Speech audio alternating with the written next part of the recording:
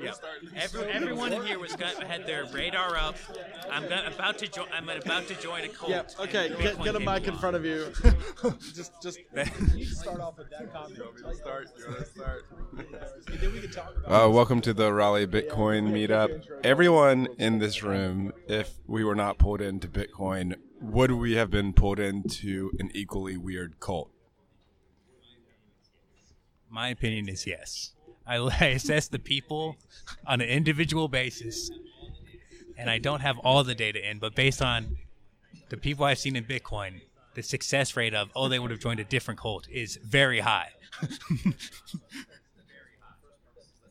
So I think that deals with the first premise, is that is Bitcoin and is this made up a cult? Bitcoin saved me from Scientology. We have already. I think we can go through the entire room right now. We have 1 of 6 has admitted they would have joined Scientology if they did not join Bitcoin, and we just have 5 people remaining.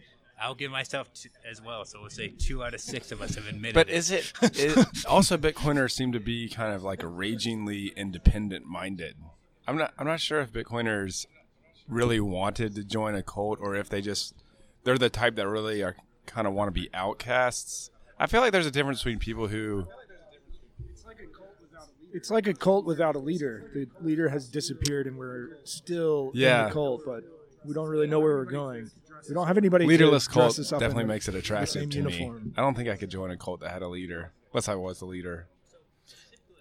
So specifically, I think we would be part of the Yang Gang, or we would be part, something like that. We would have joined with extreme enthusiasm some other movement. Maybe. That look.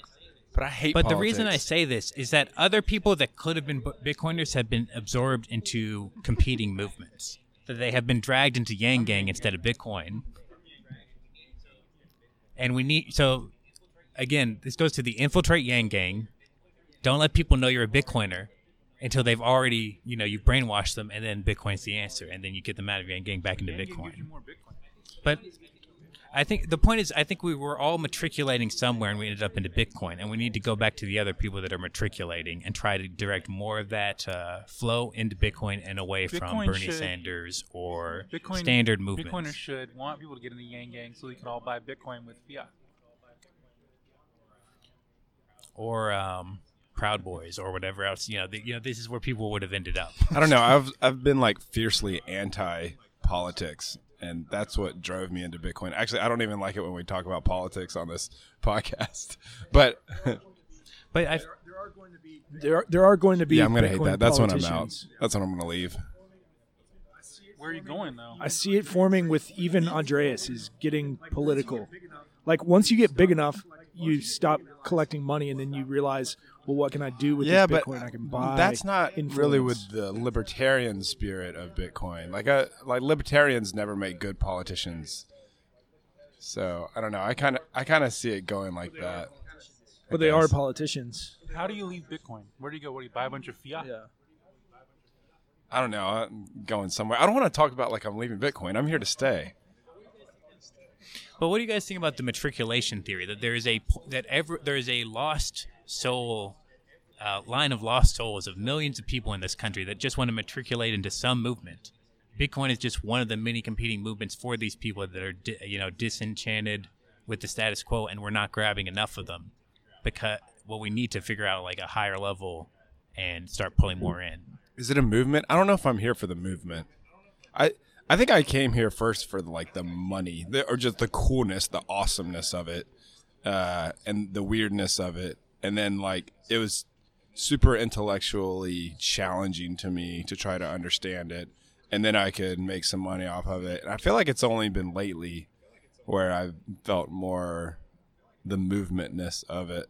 I don't know, but that's probably just me. No, it's interesting. I'd like to hear other people's thoughts. Well, it makes me wonder. It seems like maybe the early Bitcoiners, they didn't want to necessarily, from my perspective, want to be a part of any group.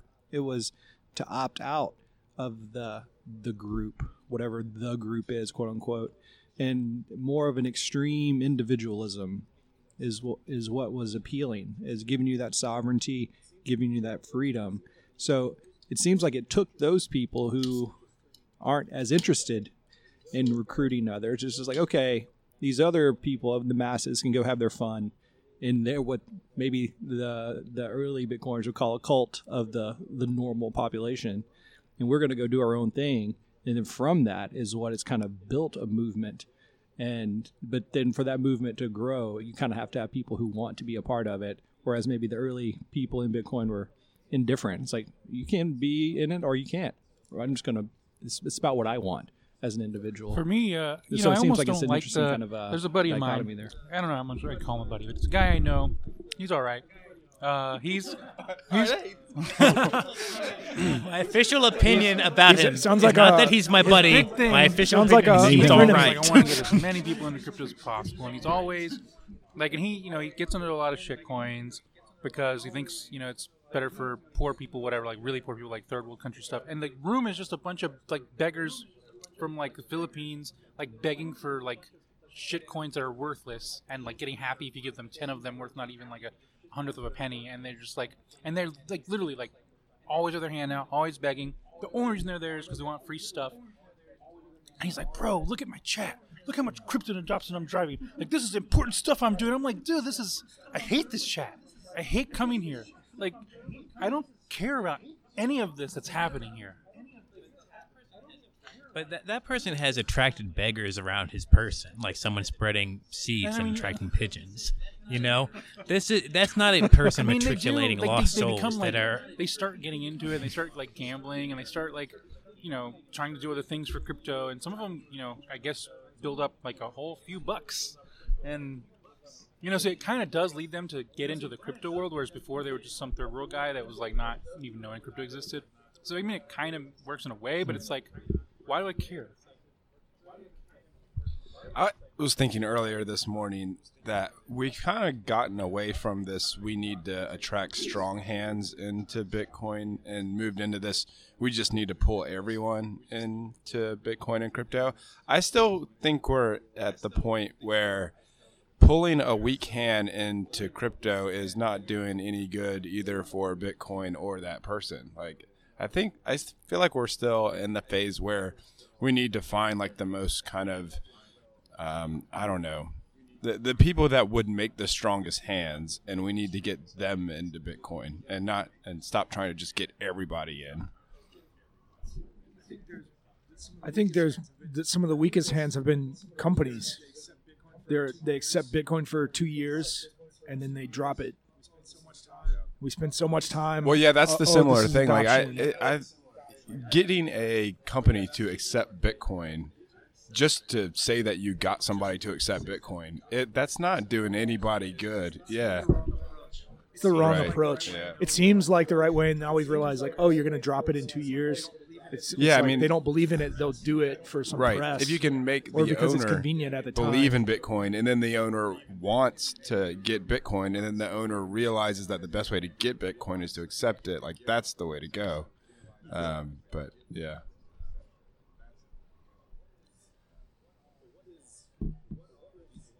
Well, what are these lost souls? I mean, to a going certain to extent, we find just in need to Bitcoin? save them so they don't become men's rights activists. So they become what? So they don't Men's become rights? men's rights activists. Like, Supermanist, man. What's wrong with that? I'm Wait, all what's about equality for men. so No. again, we need to get these people away from those movements gotta and into be- Bitcoin, because these are the lost.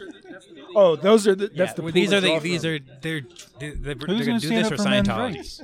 You know? Like, I'm a manist. Everything about equality for men. Right now, men are super minority, discriminated against in every way. We need more rights for men, especially white men. Is Bitcoin a man's rights movement? Kind of is in a way. I don't agree with that. I think it naturally By the way, comes from that. You think it naturally comes from that? Bitcoin groups tend to be men's rights groups, or tend to have offshoots of men's rights. This is an interesting men's turn circle. to the conversation. Men's circle, like the meat eating, like A Nothing wrong similar with thought it. I was having was, actually necessary. does the value of Bitcoin depend on this kind of severe responsibility of being able to lose it? Like, a lot of people I know, they don't want the responsibility of being able to lose Bitcoin. They just don't want to hold on to their private keys. You know, my mom, I don't want her holding on to her private keys. But does ultimately the value of Bitcoin come from somebody actually having that responsibility, like having that ability to lose it?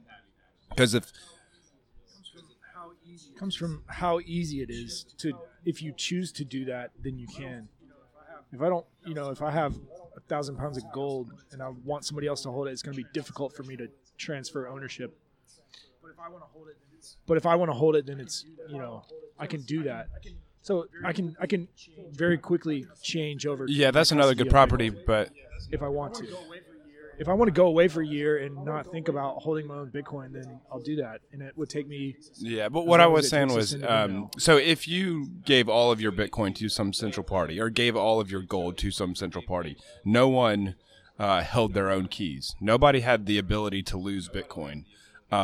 Then that central party would ultimately have full control and would probably be able to just print Bitcoin and like say that people had Bitcoin that they didn't have. And so like it would be inflated away. Like, does scarcity mean the ability to lose something? And so I don't know. This gets back to the like getting strong-handed people in mind that want that ability, that responsibility to lose it.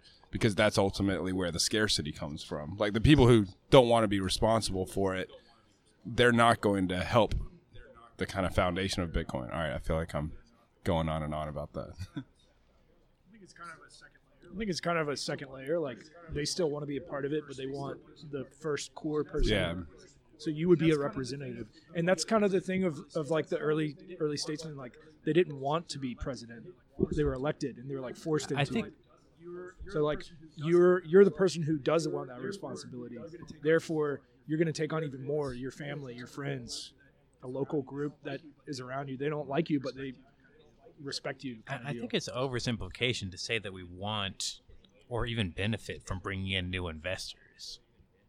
Like, because I think it is the bringing in the weak hands thing.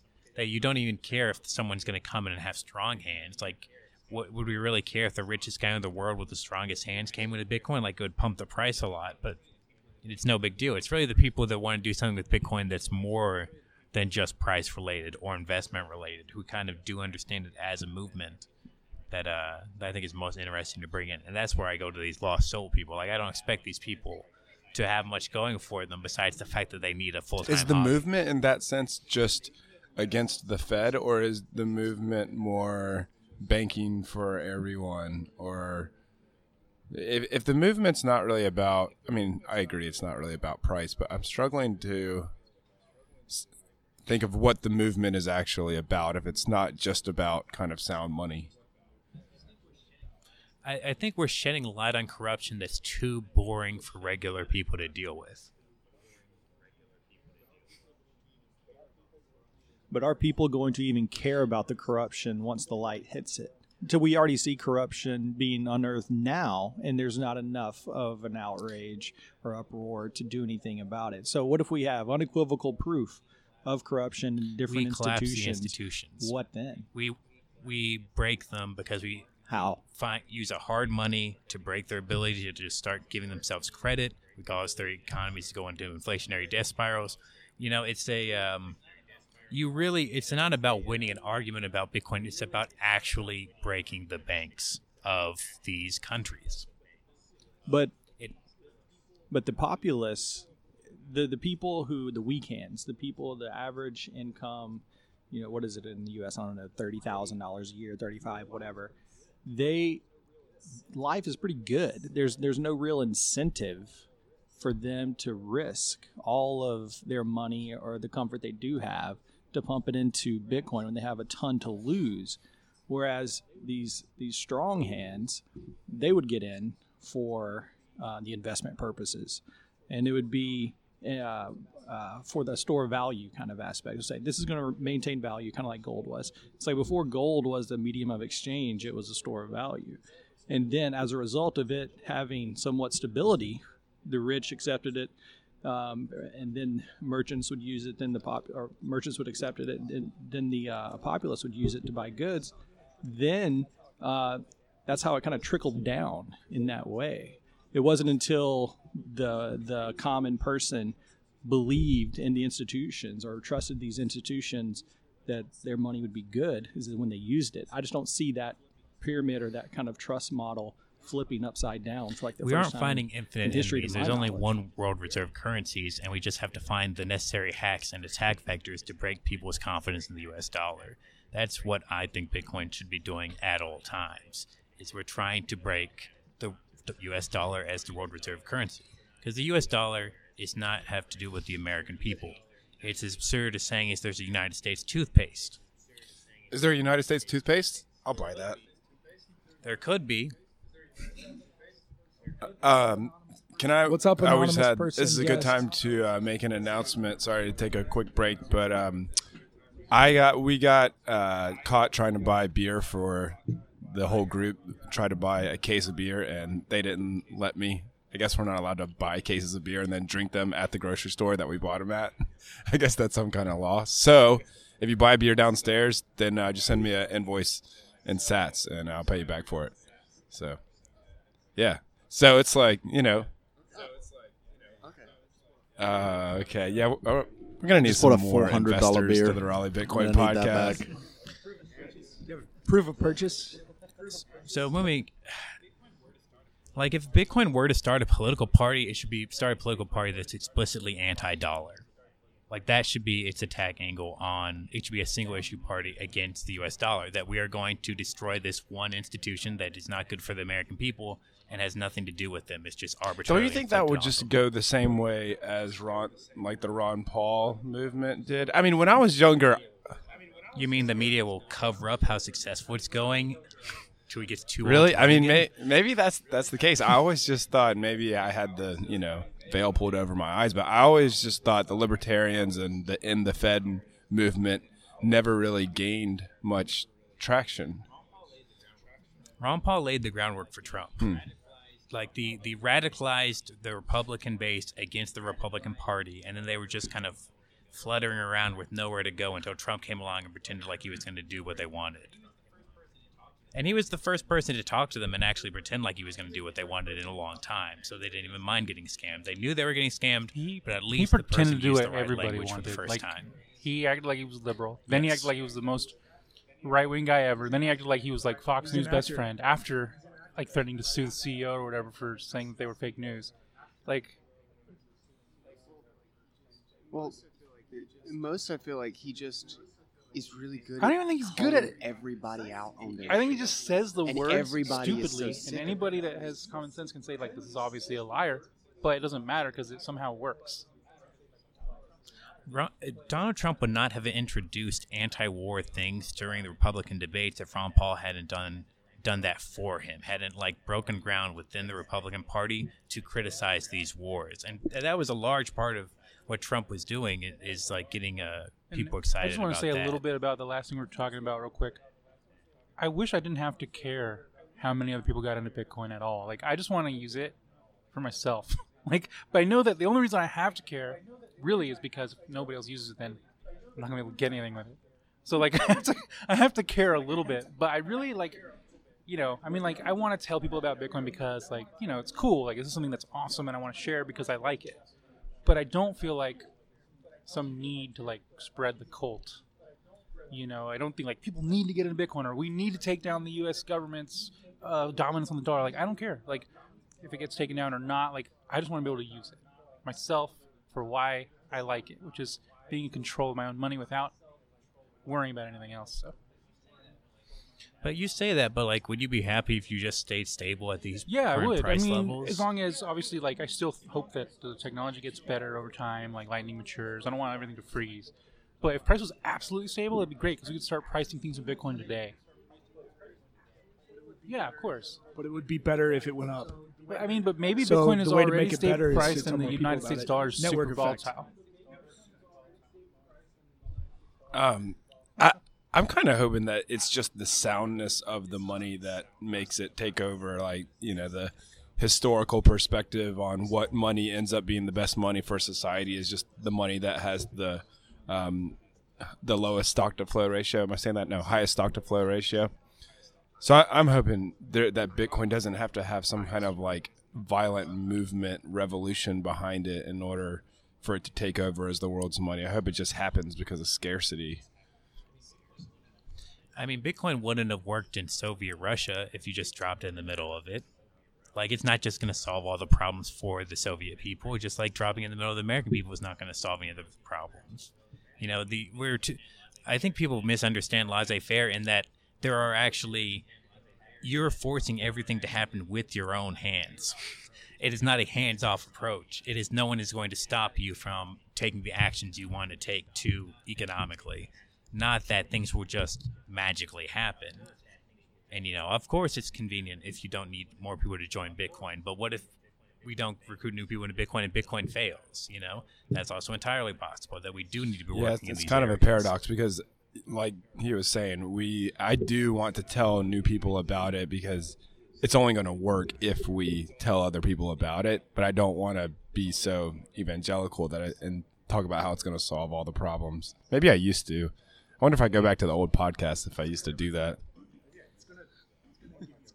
It's gonna give you more. You need to, so I mean, there's this concept in pimping where you turn a woman out, and that's all I'm proposing here. Is these people are going to go join some other stupid cause?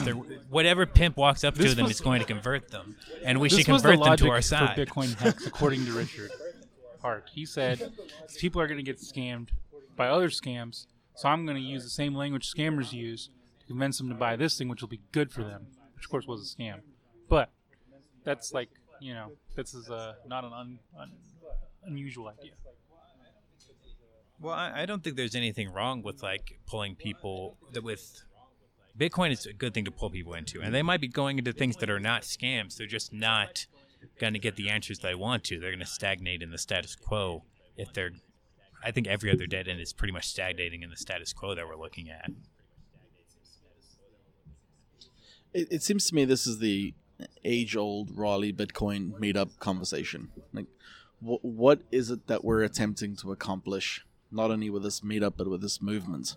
And I often find as a mental exercise that when you come to a mental roadblock on an assignment or a project or trying to develop a goal, that you change the object of your focus and reorient around a different concept.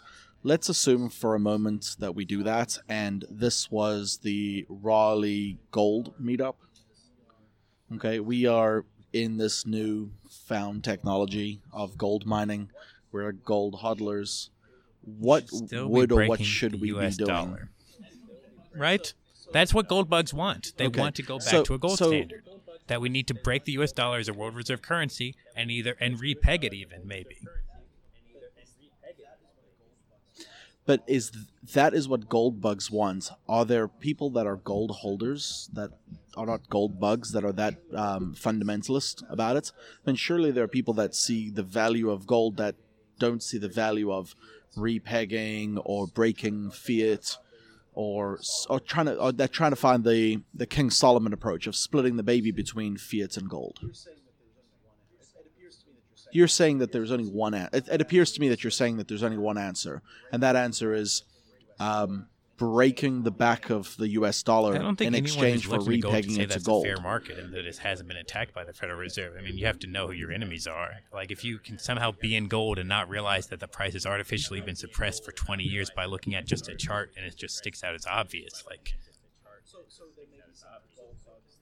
So there may be some gold bugs whose desire is to have it not be artificially manipulated. And while on the other hand, there are definitely gold bugs that want gold to break the back of the US dollar and peg gold. You know, I think that's the underlying problem, is that we don't know as a group what we want, and there are so many issues that we can discuss. We want to break, as Bitcoiners, we want to break fiat, and we want to replace this as a standard way that we view money. We want to peg it to the US dollar, or we want to replace the US dollar completely.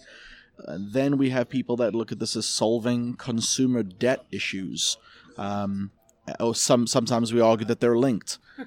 We talk about like men's rights with Bitcoin.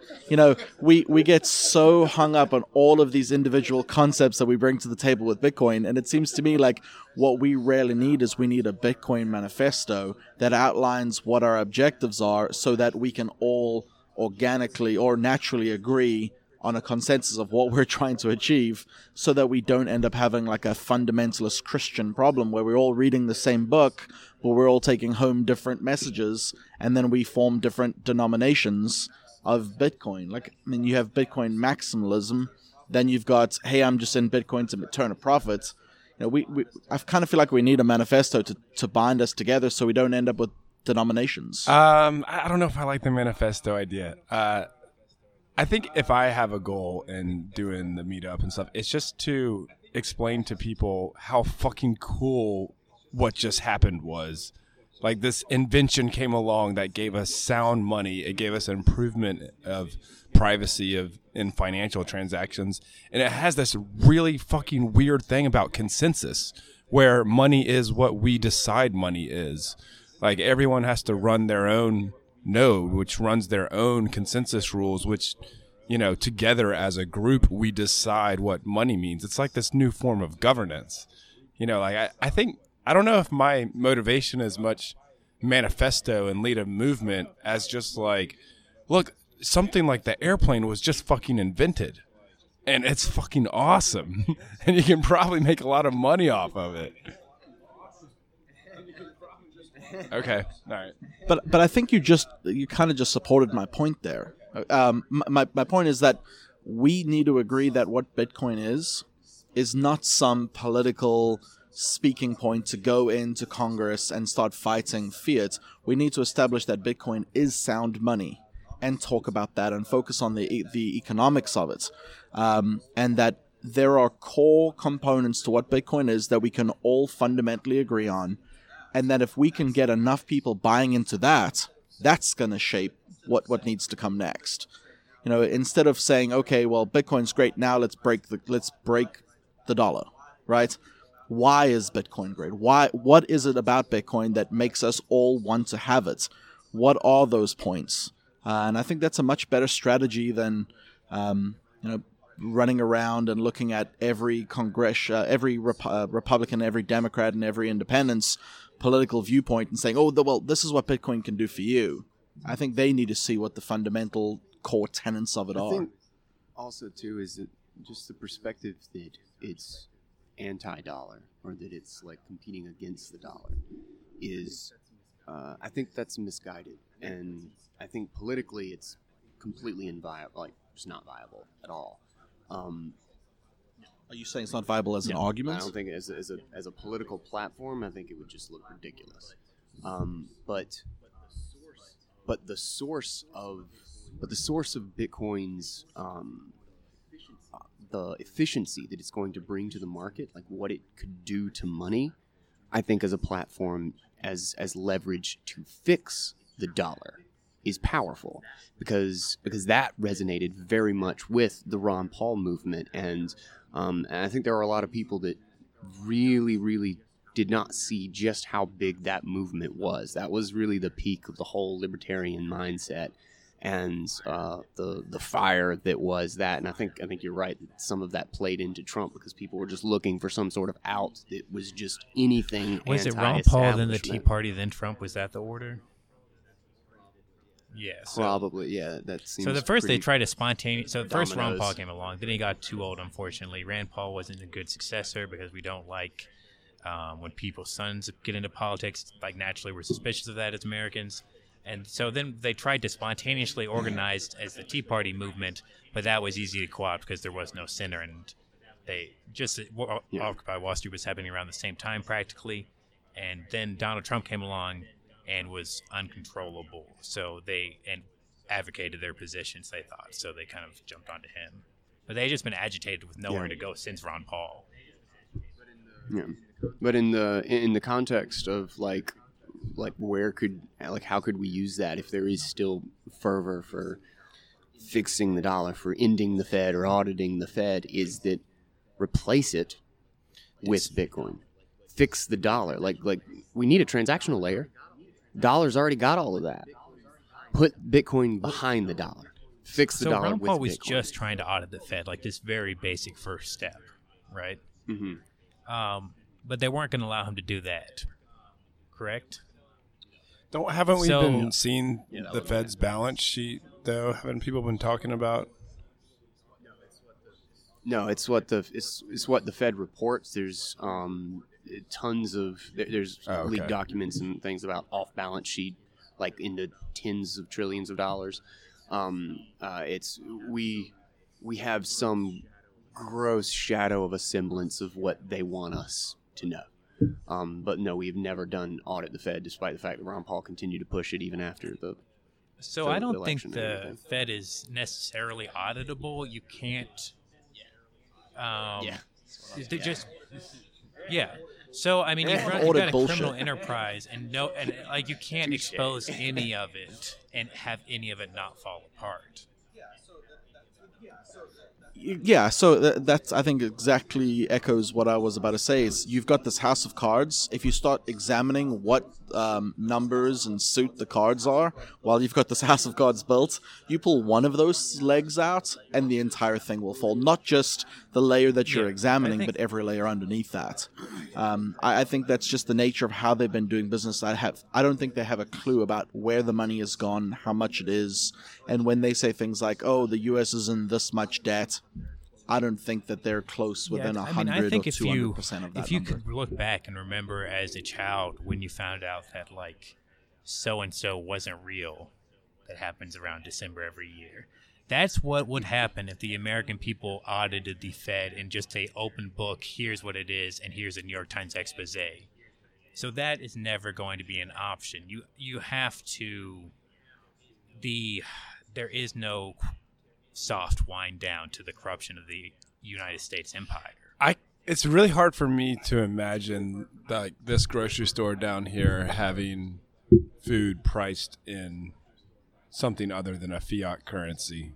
I mean, maybe in like 50 years, but it's really hard for me to see that happening in the next like 20 years.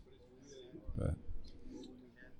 Well, when we had the gold standard, everything Yeah, was so still you priced just in want Bitcoin to be the fiat settlement currency. layer and the U.S. dollar to just be the transactional layer on top of Bitcoin. Well, not be the settlement layer, be the global alternative that pushes it to require a monetary policy that's as secure as Bitcoin. So I don't want Bitcoin to be used as like whenever I want to move dollars, then finally my bank gets to send Bitcoin. No, I want to use Bitcoin, but not everybody needs to use Bitcoin, and not everybody has to use Bitcoin. As long as it's a big enough, sound enough alternative, it will soak up all the value and fix everyone else's currency. That would and be they like can the keep using greatest, fiat, like but it will be peacefulest fiat solution on the to Bitcoin all this. standard. Like, That's hope. That's Yeah. my out. Hopefully, that's I my don't think fingers anybody crossed. I agrees hope with that's where we go. that. Like, I think most people think it's gonna be a war. Like, it's gonna Probably go not, who down knows? A lot harder than that. Yeah.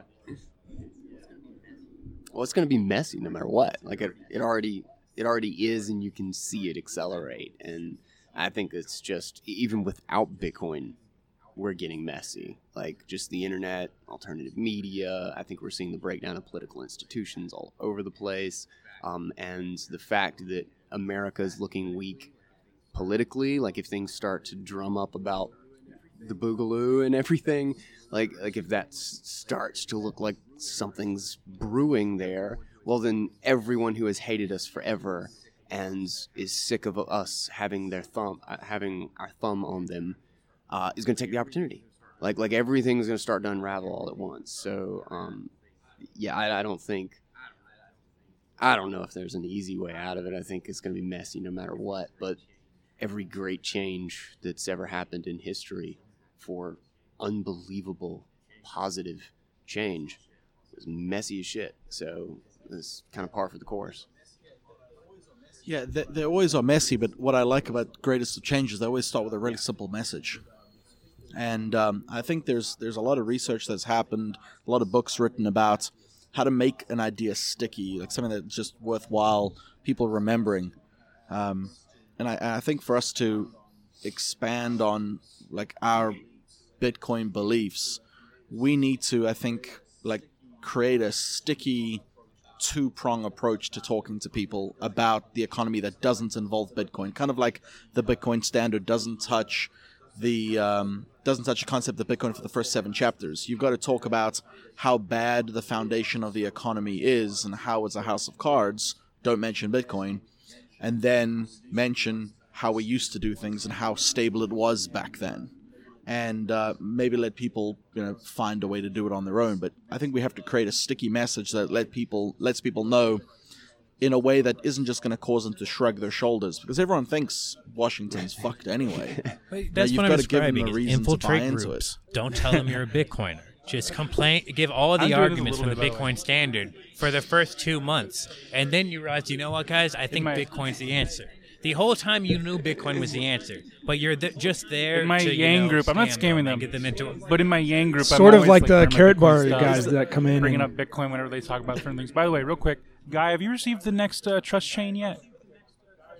Do you happen to have access to a console node right now that could receive the invoice if I were to get it? Because I'm trying to get it right now. Because like somebody's, Maybe. I think my they're thinking about connection's- passing it to my me right connection's now, and I'm kinda trying to crap, shill so them on I it. don't So I know took if your I can picture. call it to my one at home. I told them if they give it to me, I'm going to send it to somebody here at this meetup. Are you using the podcast as a chance to talk to Guy about something you wanted to talk to him about? Yeah, well, it's the Lightning Trust Chain. It's the Lightning Trust Chain. Yes, Listen, we could- the lightning torch we could is pass here. the lightning torch Calm on down. our podcast. what's if I the- get what's it, the, right now it's what's the 500K. amount right If I now? get it, it'll be 510K. I don't know about my capacities, man, but we still can too try big. it. We can try it. Okay.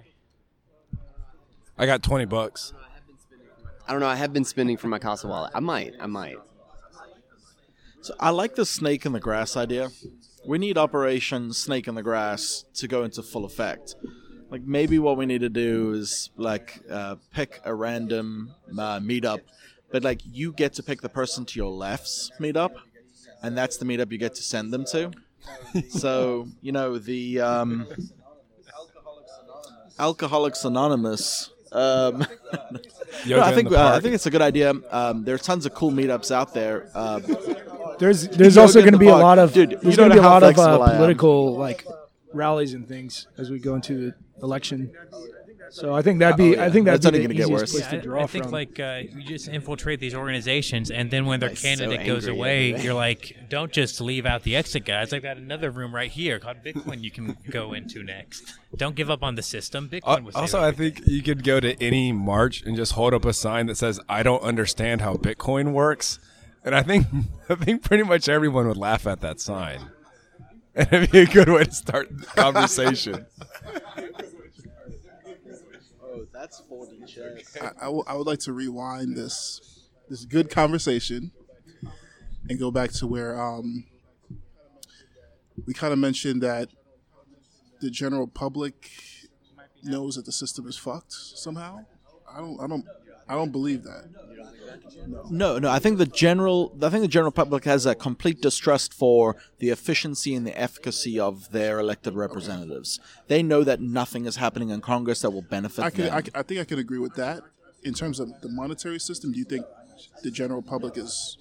No, I think they have got a complete lack of understanding. But anything involving what's taking place on the Hill, they know that nobody there represents But them. do they believe in the economy? That's what I Like, believe. I think everyone's given up on politics, but no one's told them that the U.S. economy is a fraud yet. But you have to be a red-blooded American, you have to believe that we are two things: the greatest military nation in the history of mankind, and we have the greatest economy in the history of mankind. That I think is a prerequisite for considering yourself a red-blooded American. Our group doesn't believe that, so don't we need to be recruiting other people that don't believe that thing? That are matriculating into other cults instead? Cult matriculation. Let's not use the C word. let's call it other opportunities. Other opportunities. I think our lexicon is an important part of attracting people. Let's not use the C word. I mean, nobody listens to this podcast anyway, except the Cults have been 100,000 providing followers meaning we have. into people's lives for thousands of years. We could just call it we could call it. We understand it's a cult, but we could call it a team. It's Team Bitcoin Bitcoin, I team. agree. Team Orange. What's the number? 21.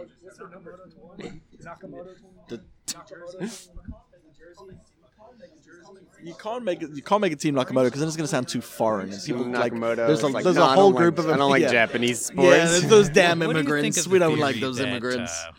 We need to make history. The history is not just going to happen. We have to literally create the history we want to occur, or someone else who wants to make their history is going to make that history happen.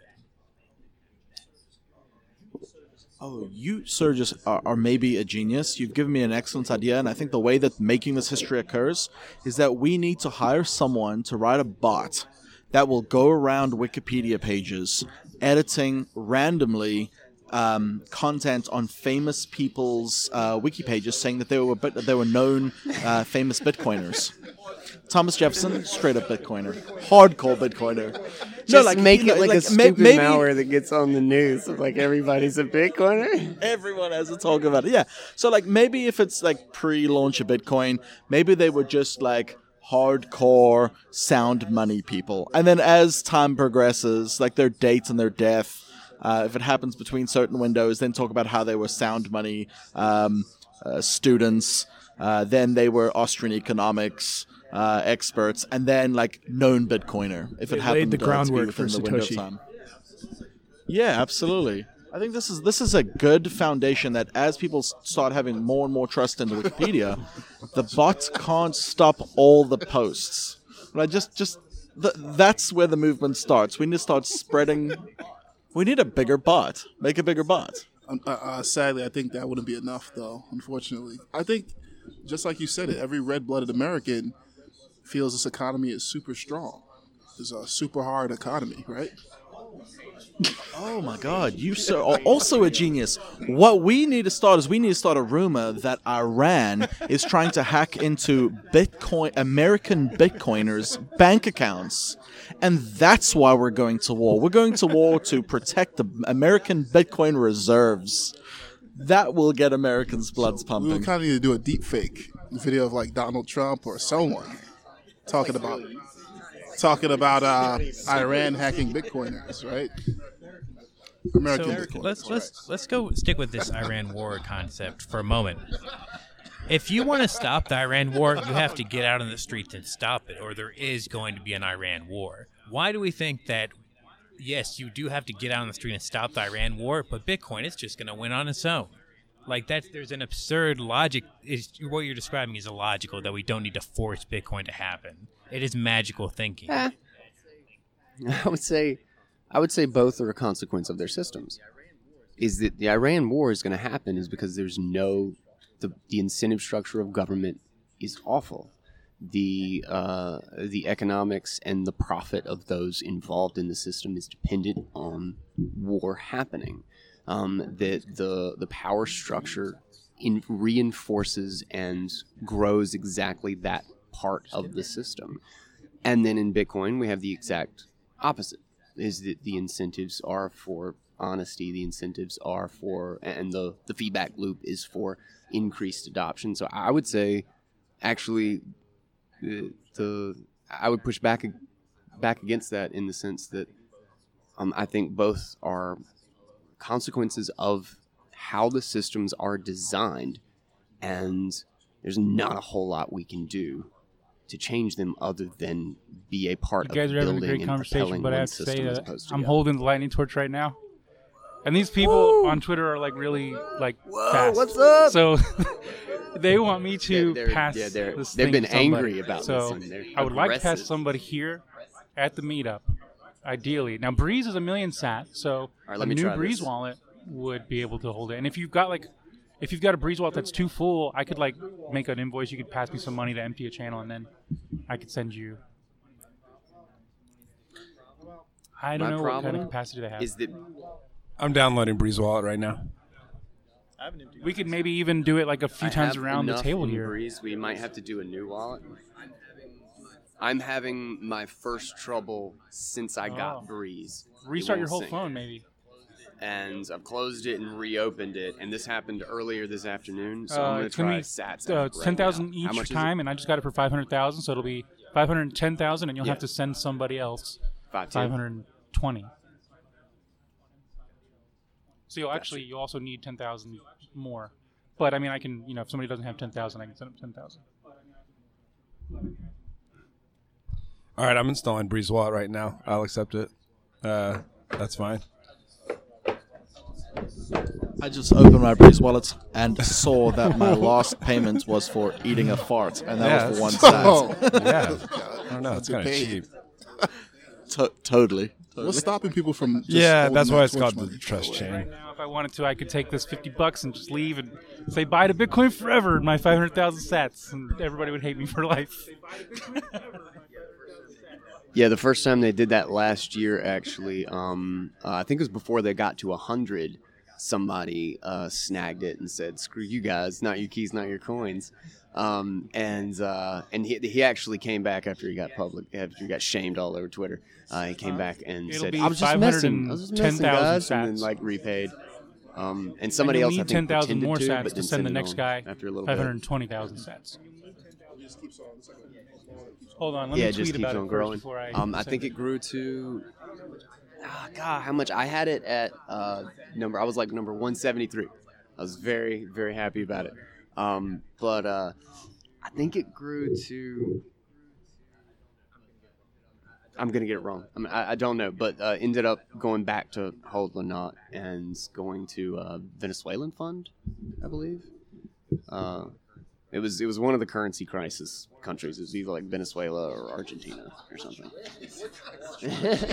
Which one? One of the like 20 or 30 is the these US days. Yeah, what is the U.S. on that list?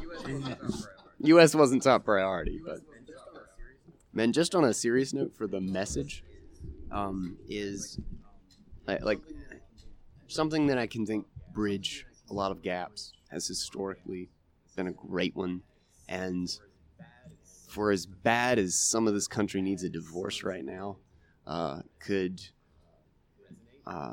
resonate. It's just independence. Is that like that's what the whole of Bitcoin is for me.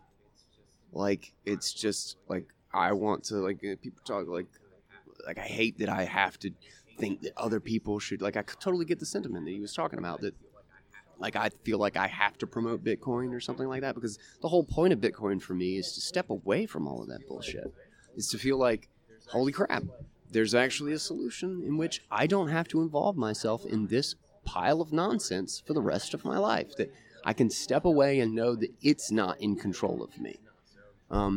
So I maybe we need a new declaration of if there is a monetary movement and there independence. needs to be a mantra, I think Bitcoin would be a part of a movement towards decentralization. Like we had communism versus capitalism or whatever, but now it seems like both socialism and capitalism are like forms of centralization, and we're trying to move to decentralization. Maybe I shouldn't use capitalism there because capitalism is still a part of decentralization too, but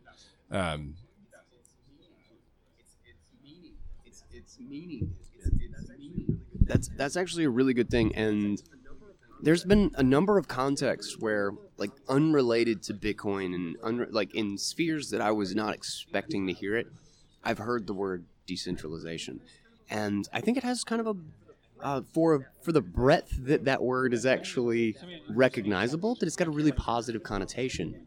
And yes, capitalism is technically decentralization, but not in the meaning that everybody understands it today. Is that people think capitalism is what we have? It's corporatism and it's patents and everybody fighting each other and government subsidies and stuff like that's got nothing to do with capitalism. But that's what it means so weird. now, like unfortunately. capitalism means corporatism now, and that sucks for purist capitalists. it's not at all the true meaning of capitalism, but sometimes when politics abuses a word so badly that it means something else, it's more beneficial to find a new way to describe what you're going for. When the old is just causing greater dissonance, when it's not communicating anymore, you need to find a new way to communicate what you're actually going for. Because if I tell a room of 20 random people that I want capitalism, 5 people will be like, yeah, freedom, free Amazon. markets. And the other 15 will be like, you corporate chill asshole, and I'm not communicating with the majority of that room. And I think decentralization is actually I think that's a useful. Yeah, it has a paradox though in trying to form like a party with one like central leader and central message, right? So it's a little bit paradoxical, but I still think it could work. Yeah, this is the thing that troubles me though with so decentralization, right? That's like it's not it's kind of distributed, but I guess everyone has an equal say. Kind of, it's kind of what democracy. Yeah, there's some overlap there for sure. Be, yeah, almost. Can we agree? Right. If democracy worked as an ideology, right? Yeah, if democracy worked as an ideology, it would be decentralization, but it always ends up just being a giant political central institution. But from the way it sounds, yes, it's saying we should be decentralized. Sorry. Paul has the trust chain now, Yeah, so Paul's going to tweet it. Nice. Well And done, then someone else everyone. has to get after him. So going back to that, can anyone point to a time in history when a true democratic organization or a true decentralized organization has ever? Well, we had such a good an example with the DAO and Ethereum. That's a joke. But the decentralized autonomous organization that famously got hacked in Ethereum. Yeah. I got the joke. I'd like to hear. I was there. I understood that reference. I'd like to hear where you're going from with here, because Yeah, this is what troubles me. Because when you're decentralized, you're just robust. You're just big. You're very defensive, right? You can't really like move. You're not mobile. I mean, these guys. Let's talk about the Federal Reserve, right? They're able to do what they can do because they are offensively a threat to everybody. Like, you have to do what they say. And it's like a chain of command probably that goes on with them, and they follow orders. They're pretty strict. So, I mean, it's a fine-tuned, sharpened weapon, like an arrow, where Bitcoin is more like I agree. big circle where everything's distributed. So it's going to be hard to focus that towards a direction to take over, whether it's monetary standards, a settlement layer for anything. To me, in my aspect, it's going to be. I totally pretty agree. difficult. If you're trying to focus Bitcoin as a movement on one particular issue, that's going to be hard. But just like Wikipedia took over, the encyclopedia industry because it was so decentralized, I feel like Bitcoin's still going to take over, but we're not going to be able to direct it towards one particular issue. Maybe. I think it's the way that we naturally want to group things. We want to really abstract and make symbols of everything that we're trying to find out what's the, like you said, what's the one decentralized organization. But I think if you really kind of step back and don't look at the organization, but you look at how things are organized, decentralization has been winning for 2,000 years. It's been kicking ass. Wait, what do you mean by that? You mean just kind of like individual freedom? I mean, Okay. Look at the progression toward freedom, toward independence, toward like individual sovereignty, education, like the connection between people. I don't believe in Like, progress. But I think no, I don't think. You don't I believe think in the progress? Greeks had it as good as we have it today. I kind of 2,000 agree. years They were ago, smarter it's a than myth. us too. They're They're definitely smarter than us. We're intentionally miseducated to believe that we made progress when we haven't, because we've yeah. Exactly. Technological I sort of progress agree with is that. how you define it. I feel like that's a whole nother rabbit hole to go down. Gay people had it better in the Greek days than today. they were just openly accepted. There was not it was just people were just openly gay 2,000 years ago. Like, I think that's just one of those cultural things. It's about what is accepted, not like any specific thing. Those things just come and go in trends. Like, it's like, yeah, you could be cycles. You could be gay in that age, and it was like no big deal because there was no this weird culture about it. But you couldn't be the wrong religion. Like, there were a lot of things you couldn't be, and it's less about whether or not you can be one specific thing, because that comes and goes. That's just the political winds of the time. It's about whether or not there is anything that you can't not be that is got nothing to do with anybody else. It's just your decision to be you. So I disagree. I don't really have a good argument at the moment. It's nice to be optimistic. I think our ability to be, and I don't think it's politically. I don't think people are any different. But I think our capacity with our technology and the platforms and the conversations we can have, I think it naturally, because it connects us to more people, and it's so much harder to shut someone up that you don't want to speak, that we have a lot of these freedoms and independence, where somebody in just the fact that they're in a small community doesn't have any of that freedom to explore that part of themselves. And yeah, like, we're all so stupid. Yeah, we all hate each other for just a mountain of dumbass reasons. But what's the scope of how bad that affects me? That, you know, a bunch of people disagree with me on Twitter. You know? Yeah, I mean, I think interpersonal communication has fallen apart. I don't think communicating on Twitter is like better than we communicated when we wrote letters to each other. I think it's like objectively worse. Like, if you could get a computer to look at, like, oh, how many words are being used? What's the quality of the language being used in these letters? Communication has just fallen apart. Yeah, I think we took a hit in interpersonal communication, but in terms of the leverage, in terms of reaching who we can reach now with communication, that's astronomically, like, orders of magnitude way better than it was before. This window before Facebook and Google closed it was very, very fun. And I also think if you just kind of look, if you look at the progress, which I just kind of got what you said there. If you look at the progress of technology, though, this really feels like it's a transitional phase. Is that we're becoming dependent on the new medium, but the new medium is unbelievably insufficient. But that insufficiency will not always be there. Like, the interpersonal connection that we used to get in the analog, I think will eventually be in the digital. But we are smack in the middle of, we sort of have analog relationships. We have really messy, what the hell is going on, digital relationships. Like it's just, they're being slammed into each other at 200 miles an hour, and we're trying to make sense of it, because the world 20 years from now is clearly going to be vastly different than where we're sitting. Yeah, I think.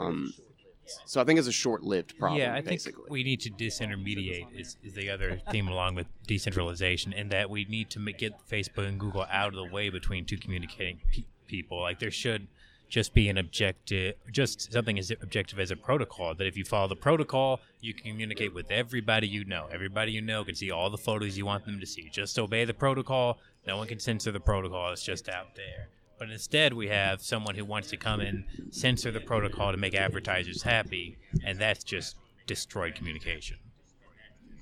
Right. Yeah, people claiming to be carriers when they're not really carriers. So, Guy, you mentioned that decentralization has been winning for quite a while. I didn't catch your argument for that. Do you mind elaborating on it? Yeah, sure. Well, just look at, if we're talking about like a multi-thousand-year time scale, is the growth from like straight totalitarianism, feudal systems, like highly centralized religious-based institutions and governments, then the separation of church and state. America was a giant step, a huge leap in that. I mean, we've gone 4 steps back since that giant leap, but it was a huge standard, a precedent set of just the idea of people that should have personal liberty, that they shouldn't be told what religion to have, that they shouldn't be told what to believe about the world. And then the scientific revolution, the Renaissance, all of these things freed up. And again, I think it's probably a consequence of technology more than anything, because it was really, 2,000 years ago, you spent 98% of your day working your ass off. You didn't have time to think about stuff. Nobody's listening to podcasts. There was the breadth of disciplines that you could even go into. It was choose 1 through 7, and now it's 1 through practically infinity, and invent 10 more on top of it just because you got a decent idea today. And that is decentralization. That's the incredible expansion of the market and the division of labor. The fact that we can do one tiny little nothing task in the economy and provide value to thousands of people. And I don't have to know how to do anything else. I could be completely ignorant about everything else. But if I can do this one thing, I can trade and cooperate with these millions of other people, and we're all productive together, and there's enough left over that my one task can sustain me for life. I think that's an unbelievably powerful thing that just is really taken for granted today. And it's very easy to look at the political pushback or where things aren't great and forget that 200 years ago, you'll be nostalgic for sitting in front of the fire and reading, Dad reading to the family and everything after you got off a day at work at the farm. But the reason you're doing that is because there are no lights, and because Dad's the only one that can read in the family. It's very easy to forget how unbelievably far we have come. And I think that's representative of the decentralization that has happened over the past 2,000 years. In getting to the decentralization topic, as we were talking earlier about how to get Bitcoin moving forward, I don't think society will ever jump onto Bitcoin as a Bitcoin and a monetary policy argument in and of itself. I think the decentralization theme or meme is good because you can't simplify one-liner, build the wall, crooked Hillary. You can't do that. That's what Trump is a brilliant communicator. He simplified things that people could rally around and believe in, and people want their thoughts or their beliefs to be simple and not have to go through hundreds of hours and learn Bitcoin.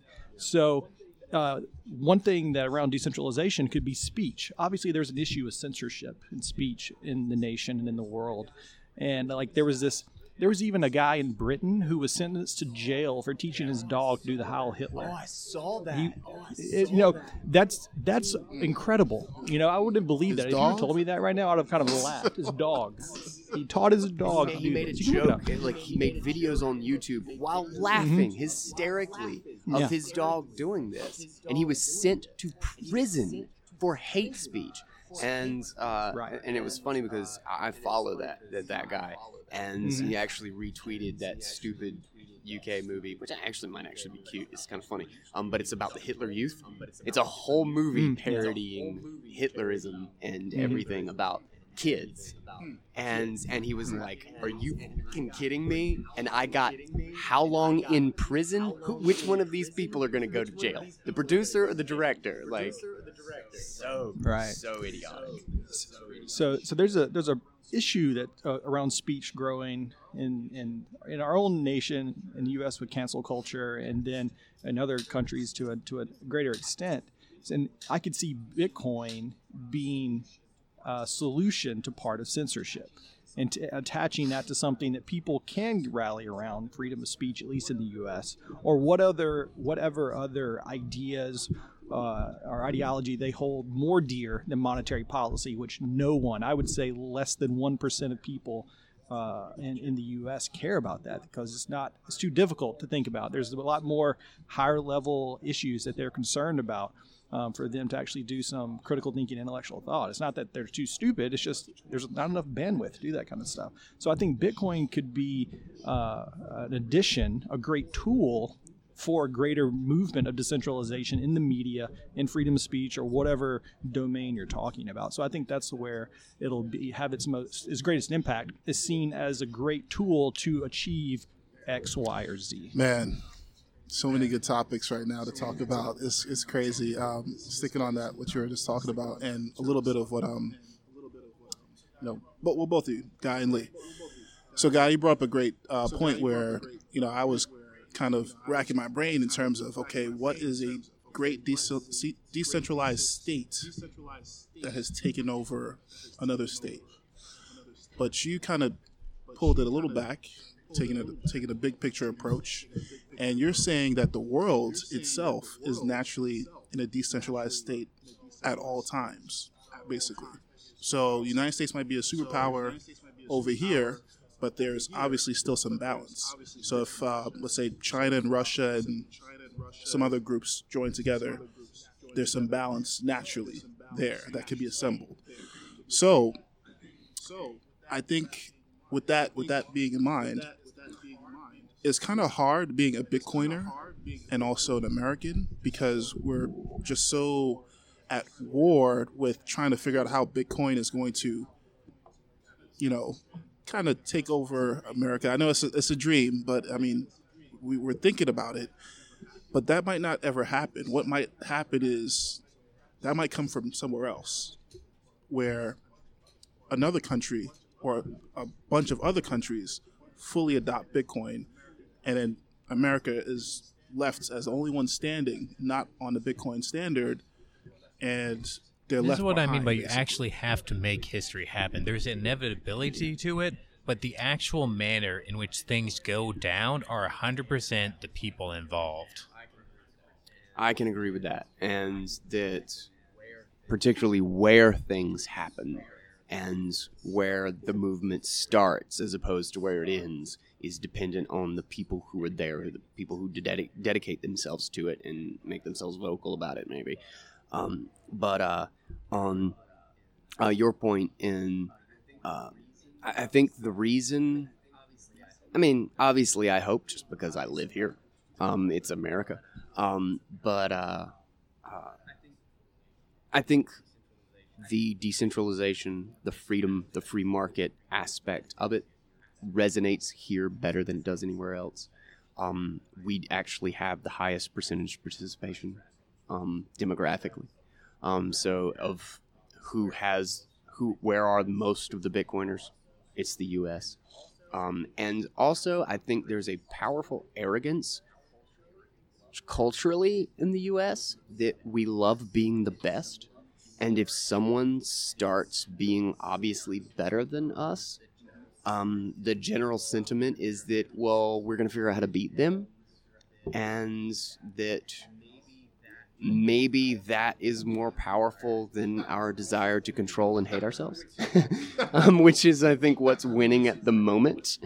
But to be perfectly honest, I have done a lot of research, I guess you could say. It's loose and sometimes subjective and cultural, but I've been looking for a place to leave to if shit hits the fan. And to be perfectly honest, I still think America's the best bet. It's messy being here specifically, and there are definitely other options, and I've got things on the table where I want to do a little bit more research about some places. You're gonna disappear tomorrow, are you? Switzerland's on the list. Hong Kong was a consideration. It is not anymore. Singapore, obviously. Singapore's so the St. Kitts or whatever, where Adam Back and others go.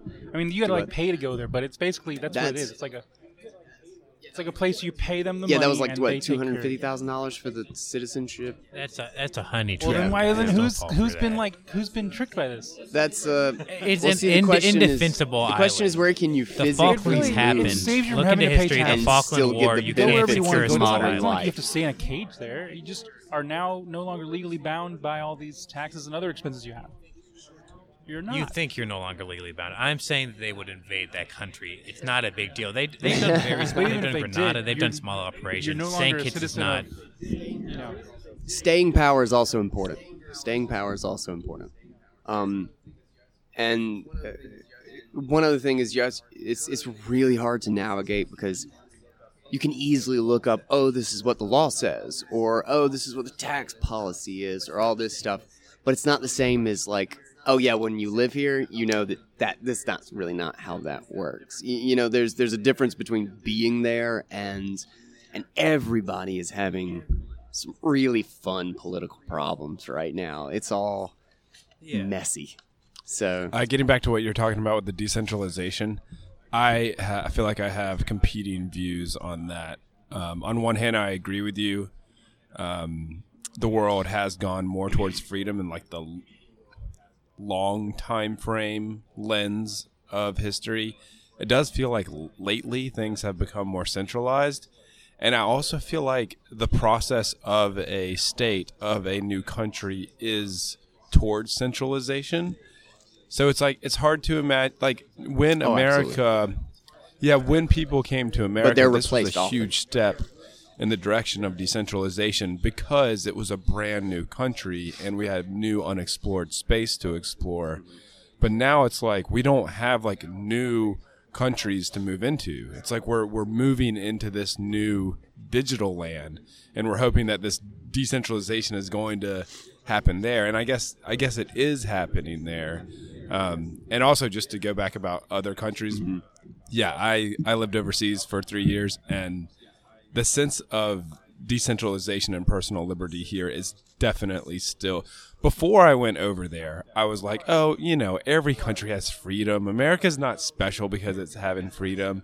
But after having living over there for a while, it's not just the freedom, it's the like, no, they're like, oh, I don't understand why Americans have guns. I just don't get it. And not to like get into the gun things, but they don't get that Americans do not trust their government. Like the foundation of the rebel culture here and the like, a government has to make a case in order against me. That idea is just like not as present anywhere else in the world, or at least the places I have lived.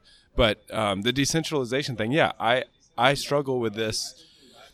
We don't have a physical territory to go into anymore where the decentralization process can continue like it has, because we've explored all the space.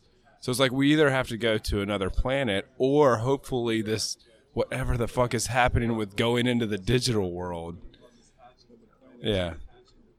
that's what I think, though, is that the digital space, for what value, like identity, like values in Bitcoin, whatever it is, identity or anything that we claim in the digital space is solely ours. And it doesn't have any of these borders. And the more that we are living online, the more that we do have that sovereignty if we choose to actually take the steps to protect it. And that's really what I think it is that it's the abstraction from, like, you don't have to live in a productive place in the world to do business with the productive place in the world anymore. Like when I'm hiring a virtual assistant online, it's typically someone from India. It's typically someone from the Middle East who takes very low pay because it's twice the pay they would get somewhere else, and it's private as opposed to public, and they have to tell their government about it that's going to rape them 6 ways from Wednesday on what they actually get to keep of it. They're getting rated against their consent. Like, they didn't even consent to that rating. Yes. Yeah, exactly.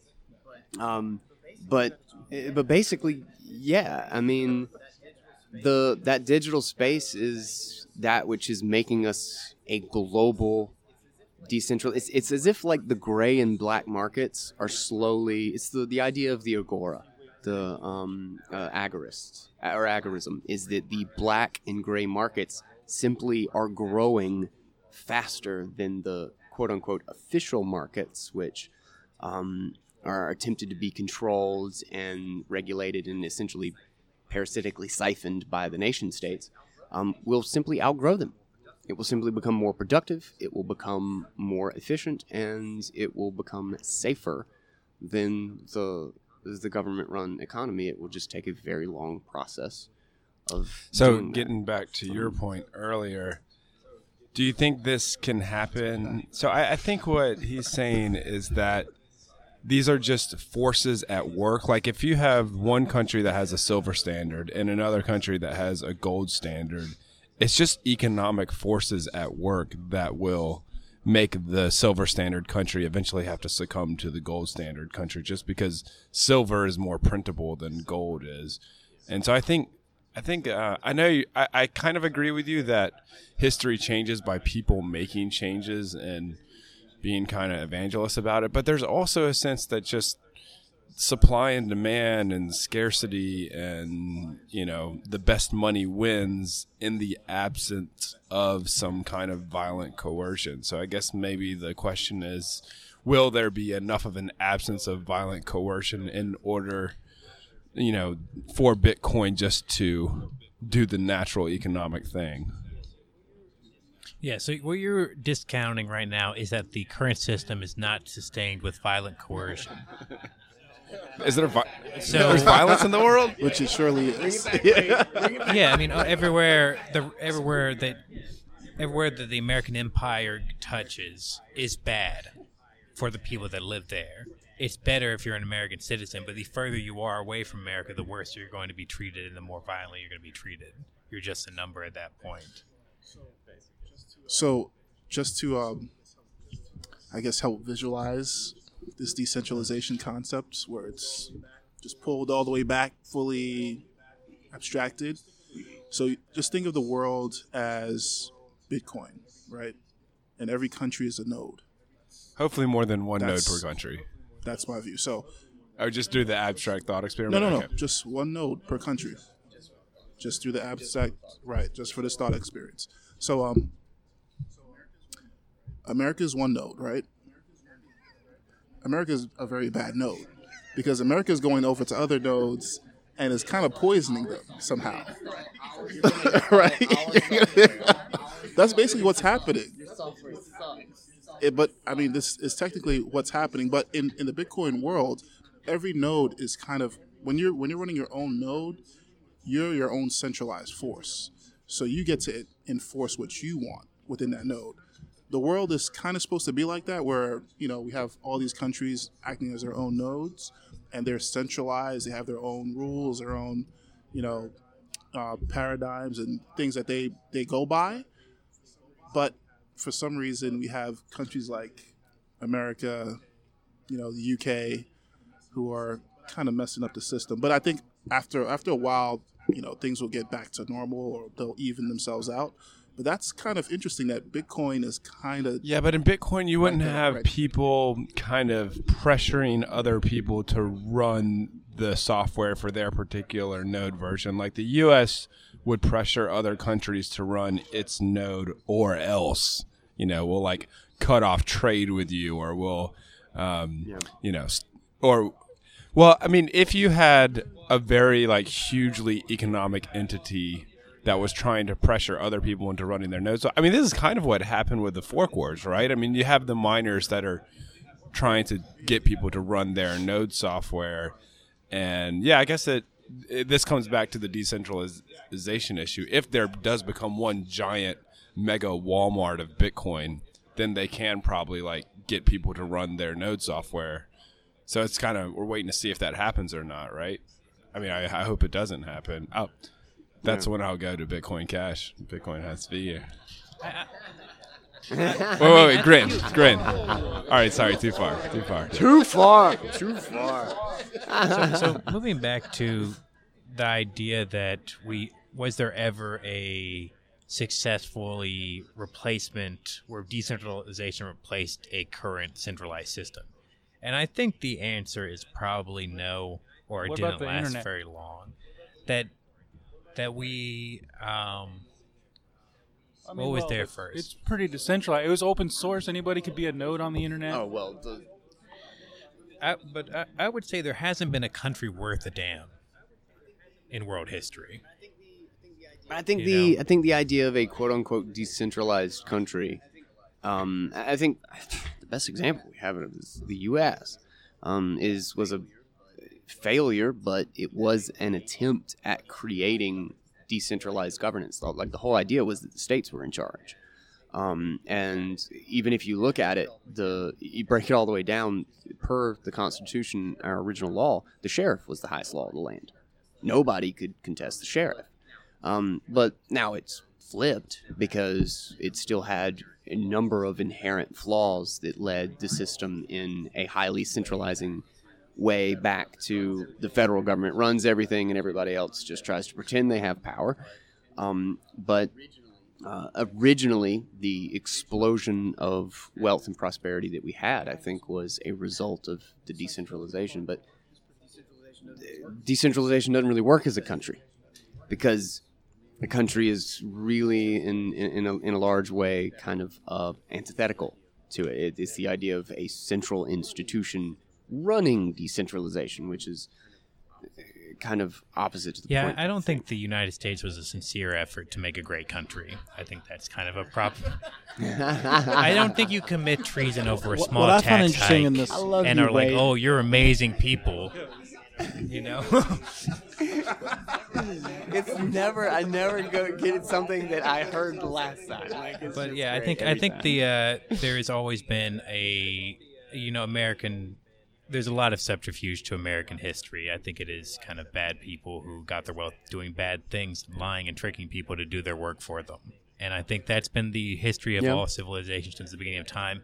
And there hasn't been ever I been. think that's the history of people. There's never been a country that is worth a damn because there's never been a country that just let you keep the fruits of your labor. Not a single one. No matter what system, whether it was democracy or representative democracy or a monarch, there hasn't been a single country that just let you keep the fruits of your labor. We've been working with software that isn't even worth releasing. If you do release the software, you're going to have Holocaust and equal calamities, just massacring people. Like, the state has been a disaster.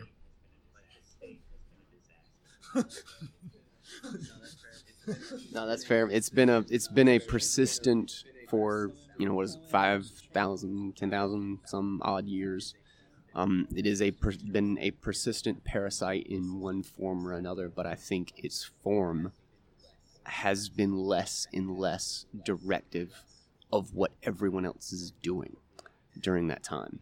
And I think that is the indication of the increased decentralization, is that even what power they have now, I think you can acclaim, despite the fact that there may be more violence and there may be more imbalance in the government, I think you can argue that pretty easily that 20 or 30 years ago it was far more powerful, in the sense that people listened to it. People thought it was the source of truth, and just most don't anymore. I think they got better. I think everyone's controlled opposition now. I think there's like 1% of people that are not. Everyone who thinks they're fighting the system is not actually successfully fighting the system. They're controlled opposition. Okay. Do you think it's kind of like, what is it? Yeah, I mean, they've had decades and millions of dollars to figure out how to control people so that they can't actually do anything successful. If you've lived in America, you know that our elections don't do anything. You can't go back and say, "Oh, this election caused this result." As far as legislation, it's just it's just a trick where you're not aware of what's happening. Is it right that in front there's of your face. always going to be sort of a percentage of people that have more of a follower mentality, like a more of a follower personality type, and they don't really want to do things their own. They just want to trust someone else, and so the government is going to capture all of these people, and Bitcoin kind of relies on that minority personality type that is more of an independent thinker. Well, we've evolved to prefer hierarchies. People who aren't willing to submit to a leader go off on their own and they die, evolutionarily speaking. So, yeah, exactly. I mean, it's just in our genes to look to authority. That's why we're the weird ones, as we're saying. It's like we're the ones branching out. So that is how. It's like we're not being controlled, quote unquote, necessarily. We're just a function of our genes, and we're not in the positions of authority right now. It's not to say that we can't aspire to be in those positions, but it is natural for us to think, to look upon them and submit as a species. I like that evolutionary theory concept because that's like the old school. What is it? The Homo sapiens versus Neanderthals. I think it's like that. So the Homo sapiens are able to, I guess, train wolves and domesticate wolves and actually work together as communities, whereas Neanderthals they were definitely stronger, but they weren't as organized, and eventually the Neanderthals went extinct. This is just supposed theory from evolutionary theory. It's the same thing with these concepts where things are decentralized. It's kind of hard to win at the end of the day because something that's more focused and has a directive on what they want to accomplish usually has a better chance of winning. So, I mean, you could say the Neanderthals were kind of decentralized. They all had their own groups. Well, they didn't have groups, but they all were, in their own headspace, like, hey, I want to do this, I want to do this and that. But the Homo sapiens are like, hey, we want to live and we actually want to conquer, take over these caves, these group of caves over here. We're going to take over they're going to domesticate these wolves. We're going to start farming, things like that. And just basically wiped out these decentralized guerrilla warfare versus the military-industrial complex. So I really like that as an explanation built on top of what was just said, but couple that with the idea that in modern society, you get handed your right to vote depending on where you're born, and that there isn't this significant burden and value instilled upon you when you are granted citizenship. If you go back to ancient Greece and even Rome, being a citizen was a big damn deal. You couldn't get that by filling out some paperwork, to become a Greek citizen, become a Roman citizen. You were handed that responsibility, and now it seems that you're born in the country, you are given the right to vote when you turn 18, and people squander that because it's just so easily gotten. And something that's so easily gotten is so easily taken for granted that you have a lot of people giving away, the herd mentality. Someone's going to make this decision for me. I'm just going to vote on party lines, or I'm just going to, hey, who should I vote for judge? Who should I vote for president? I don't really know. Well, my parents are doing this. This is what I'm going to do. You no longer are required to be informed because it's a really easy decision that just doesn't feel important anymore. Where 2,000 years ago, it was the biggest ordeal that you could do in your lifetime is cast a vote. And there isn't that responsibility anymore, and I think that's why it's taken for granted. And that's also why we're not involved in the political process, because we've been removed so far from it. We don't see the fruits of our mistakes. Yeah, it's like we're living through a 51% attack, right? We've been okay with a straight up 51% attack on the United States. I actually do believe it's a 51% attack, and it's not the one that you're talking about, the Bitcoin 51% attack, which is that in authoritarian countries like North Korea and Russia, the way they run their elections and prove they're legitimate is by letting Putin's going to receive 90% of the vote. So they think that the fact that Putin received 90% of the vote is going to trick people. They're going to be like, you know what? Everything Putin does is okay. Look at these amazing approval ratings. Whereas in America, they can't pretend like we're all united around a candidate with 90% of the vote, but they can pretend that every election ended 51%. What a coincidence. It's the exact same rigged number system of 90% support for Putin, but every election ends for 51-49. You don't think that's a coincidence that every election ends 51-49 the exact same way that Putin has 90%? It's the exact same scam.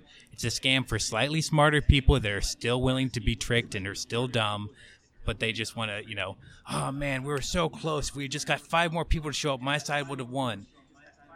it's it's a rigged system, 51-49 every time, and the winner does not matter. Yeah, I think it's an excellent test to just use the 51% attack to see if you're really running a decentralized system or not.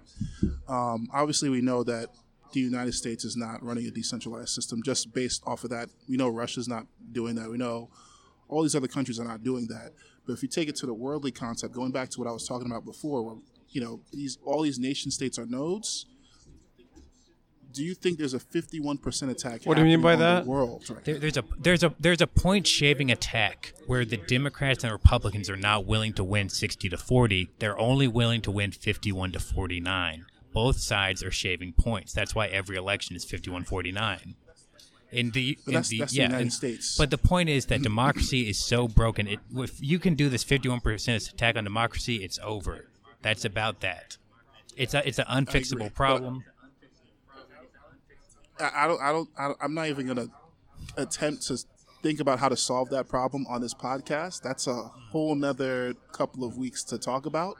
But I just want everyone's honest opinion. For the world itself, all the countries in the world, do you think there's an active 51% attack happening to take over the world, basically? I don't know just the world. I don't know what you mean, general. Like 51% to take over. Not in terms of money, but I mean, isn't that the point of power democracy, for 51% to get their way? I don't understand why it's an attack. So in Bitcoin, there's a 51% attack in Bitcoin, bad or good? Well, yeah, it would be a 51%.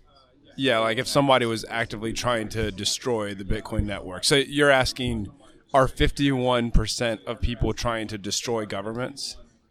I think that'd be kind of cool if that did happen. That should be more clear. Like, so kind of like the silent majority just wants the world to crash and burn.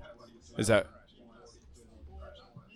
Or not? Maybe not. Let's not even go that far. Let's just say that 51% of this group is basically, just like in Bitcoin, they're basically printing their own money. In the world today, is there a group that has that much control where they're basically printing? Oh yeah, for sure, but that's not it's not the 51% of people. It's like the 1% of people. Yeah. I mean, I don't know. So basically the monarchs were never displaced. Like the big thing that happened in human history, in my opinion, the only progress we made was the Magna Carta, where you went from having one absolute monarch to a somewhat limited monarchy with a bunch of lords that also had the same power as the monarch but shared it a little bit with him.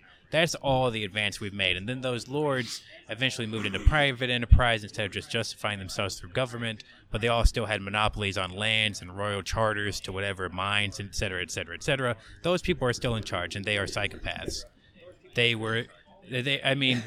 always just killed their people and just fought these wars.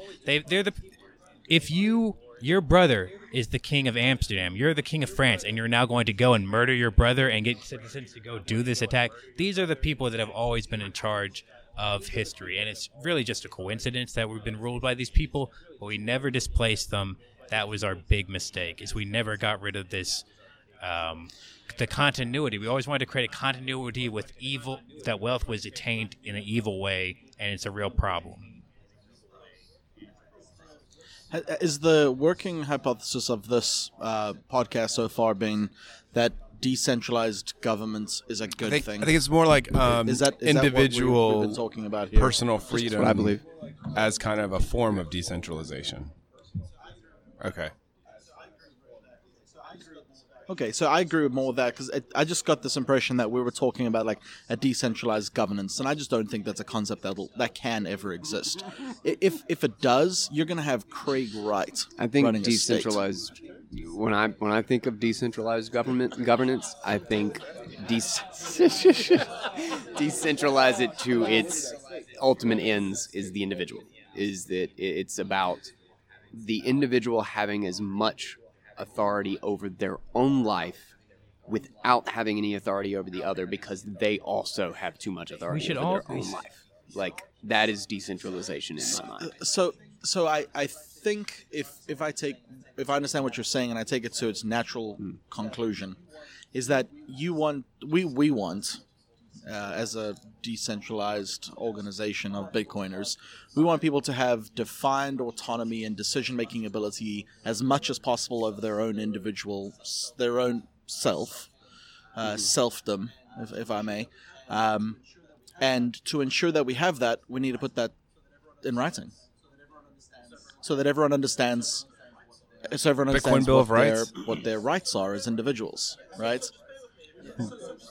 Yeah, so just bear with me here because I'm going somewhere with this. We need to reduce what we want as rights in some way that everyone can understand what their rights are, right? Like some kind of Bill of Rights, but not like U.S. Constitution, but some kind of like, let's call it the individual sovereign Bill of Rights, right? You want to know what your sovereign rights are as an individual. Who is going to enforce that? When I come and I steal your Bitcoin, or I come and I'm like, you know what? I'm going to have a dispute with you over the eggs that I delivered to your house. And you're like, you know what? Screw you, Jared. You were supposed to pay, 25 sats per egg, but you only paid me 20. That's the thing, though, is that the incentives and the technology itself is what enforces it. Is that, like, Bitcoin's a great example, is that, I can decide what job I have and how much I make, but you get to decide how much my money's worth. Well, not anymore. Now you need to find a new method to try to control me because one has been taken away. My concern with this idea is that while it is the ideal, and I think we all want that the complexity of the decision to become sovereign and define sovereignty is going to create it's going to create complexity in governance and enforcement. That you're going to have technology that then has to get decided and ruled upon by a judiciary, or rules that are going to have to be created by legislature. We're trying to create something simple, but by creating something simple, we have to make it really complex. The legal system, though, is very... the political control and the legal control are a consequence of the technology. Like, if the technology is moving things too far, it doesn't really matter what the law is. Eventually, it just gets undone. Like first laws with gas vehicles, with the Ford Model T or whatever, was that you had to have a guy walking in front of it with a big flag, because it was a death machine that was being put on the streets, and everybody who made carriages for a living had a lot of lobbying power, and the hell if they were going to let people go 35 miles an hour in this machine. So you literally had to have somebody walk alongside it. But how long did that last? Does anybody have a flagger with their car? No, because the technology made it look stupid. Eventually, it cannot sustain itself against, I think, the technology and how we relate to each other on a personal level, which the technology greatly affects, is the ultimate indicator. Yes, there is always that overarching narrative that does not like to move quickly, and there are always social systems that will push back. But I think it's a constant move of 2 steps forward, 1 step back. 2 steps forward, 1 step back. Yeah. My fear is that by making something as simple as decentralized sovereignty for individuals, where we have more say over ourselves, is that we actually end up creating complexity in governance. We are. Oh yeah. And that is a concern for me, because complexity in governance breeds bureaucracy, and bureaucracy breeds big government. And by trying to add more sovereignty to an individual, you actually create a bigger government, and you're literally creating... I think it's the limitations in the ability for personal sovereignty create big governance, which create big governments, which create the complexity, which create the bureaucracy. I think there's a bit of a circle there. Yes, the more... I mean, think about how complex the market is right now. But go back 120 years, and we were in the midst of the explosion of this, and we did not have any of this. We did not have any. Of course, there's unbelievable political bureaucracy, and there's been a state since the beginning, but not anywhere near to the degree of involvement and nanny stating that we have now. And we built all of this complexity. The market is complexity. An insurance company is a whole market of a thing, of a financial instrument that is trying to cover a gap between a complexity and an uncertainty. Like, that's what the market does. So, yes, the increased decentralization absolutely causes increased complexity. In fact, that increased complexity is exactly why we get wealthier, is because we can do fewer things as individuals, but collectively we have such a greater breadth of things that we're actually doing and that we can trade off of. Like, we can have so many of these other things. I didn't make this popcorn. I bought the popcorn. I don't know where the popcorn came from. I don't know where the corn, the bag. No, but you get it. Like all of these things that we're using that have nothing to do with us and that none of us have any idea how to make. Like, that is incredible complexity. And sure, there's always a governance issue involved in that, but the market does a lot of that governance that we just really don't think about on a daily basis. Like, when you go to a grocery store, when I go to a grocery store, I do a podcast. You're not worried about... That is true. We are doing a podcast in a grocery store. But there's all these things that are sorted out and that we figure out in these default assumptions that aren't just, they're not written into law. We just figured them out in the market. The store figured out how to have automatic doors and, one security guy and like I don't know. I don't think... Yeah, the world's governance is not innocuous. It is a violent governance, and when I push hard for we need to kill the U.S. dollar, I'm saying we need to cut off the supply lines of the violent army that's killing people all around the world. Cut off the supply line. The supply line is the ability to print money. Do you think we can do that in kind of a passive, peaceful way, though, or do you think it's going to require something more active and more? What? Has to be active. Election of the correct president. No, I don't think so. Election of the correct president. So hear me out. For example, if there was one guy, let's say you elected me to I'll vote for you. office. Illegal, impossible, not born in the U.S. But let's just hear me out. My first order of business is to write a letter to the House and to the Senate saying I am not going to sign any bill that isn't supermajority, so I'm going to veto absolutely everything you send to my office. You will be the least effective Congress in the history of the United States unless you have a supermajority on everything. So you automatically are causing them to have to create laws that are incredibly focused on a specific issue with no pork belly to it. What is it? Pork belly? Pork barrel? Pork only? Just the pork. No pork. No chicharrones either. So that right there starts a chain where you've got individuals that are going to have to set a precedent of creating bills specifically for a particular reason. You've got lobbyists that are not going to be able to include anything in a bill because not everyone's going to vote for bills that have fluff in them, have pork in them. And you're going to have incredibly specific and narrowly tailored laws that solve the problem and only the problem. Step 2, President has complete dominion control as a commander-in-chief over the military. Okay, all troops from all those countries, South Korea, Germany, wherever we have those bases in Iraq, Afghanistan, everyone's coming home, pull out immediately. No one has to vote on that. It would take the election of one single person to do that. Yeah, I love... And it actually would cause the economy to boom. I love where you're going. The only problem that I do have is that... I'm not interested in committing suicide. I'm of sound mind right now, in case you guys are wondering. I definitely know. I think where you're going is more regulatory and law focused. I think something with Bitcoin, I don't know if it really has strength going through that process, honestly. I think things, like let's talk about the cars, right, versus a carriage.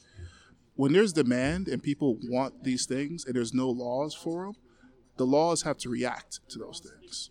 I think law is better when it's reacting, honestly.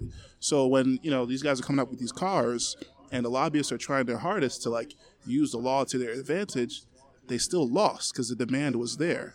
Right now with Bitcoin, we have to have that demand so that it can push law to be more reactive.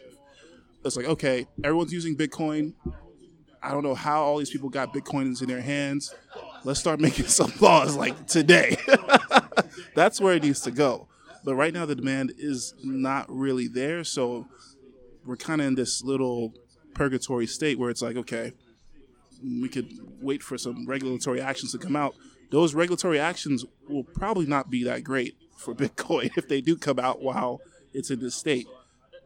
So at the end of the day, my point is, I'd rather have law be more reactive. I'd rather have Bitcoin succeed through a demand process from people using Bitcoin, and law figuring out how to regulate after Bitcoin has soared and has mooned and did all the good stuff that we've always hoped for it to do, So I That's my think take. to deal with the U.S. government, has anyone missed a payment on a credit card? What happens to your interest rate? All we have to do is create chaos to miss a single payment on the Fed's debt. The debt then goes up 10%. The debt is no longer ever payable because you've had these massive interest rate up. There is no feasible way to ever pay back the national debt. If you can cause one political crisis to miss one debt payment, that's how vulnerable the whole system is. And it's these sort of moments of attack that we have to be ready to just mobilize and smack.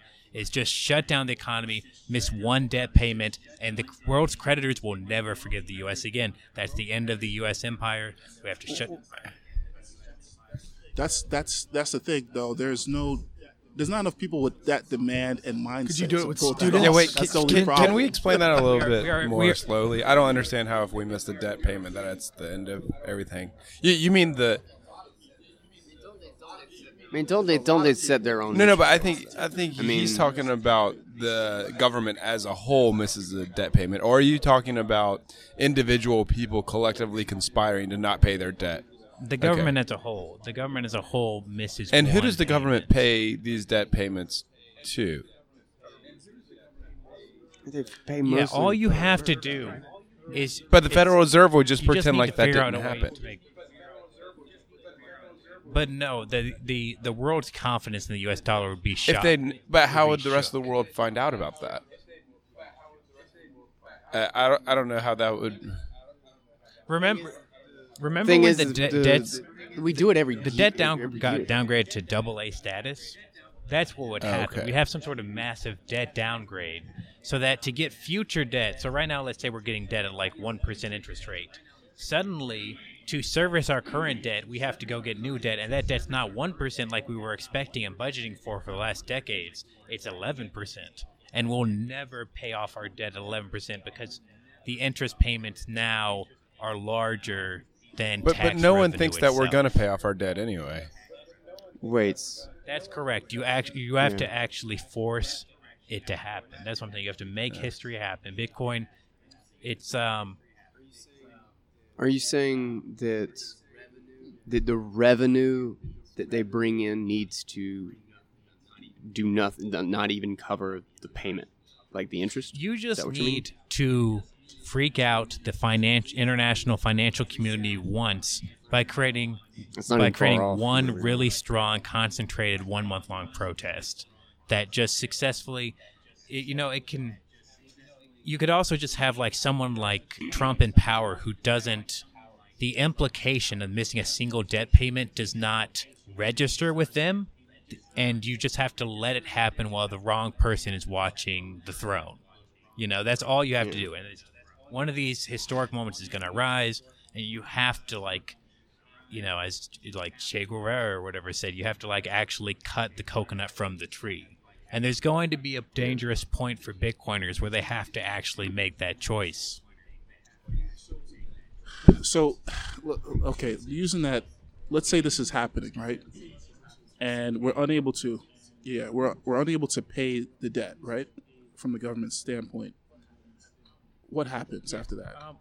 So yeah, to be more explicit, so you have a minimum payment on your credit card, and when your interest rate goes up, your minimum payment doubles, maybe goes up 4 times. That's what I expect would happen. What was the question again?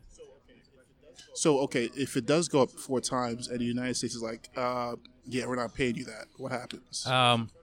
So does the Federal Reserve have a way? Let's use the Fed. Do they have a way to enforce the United States to pay that money back?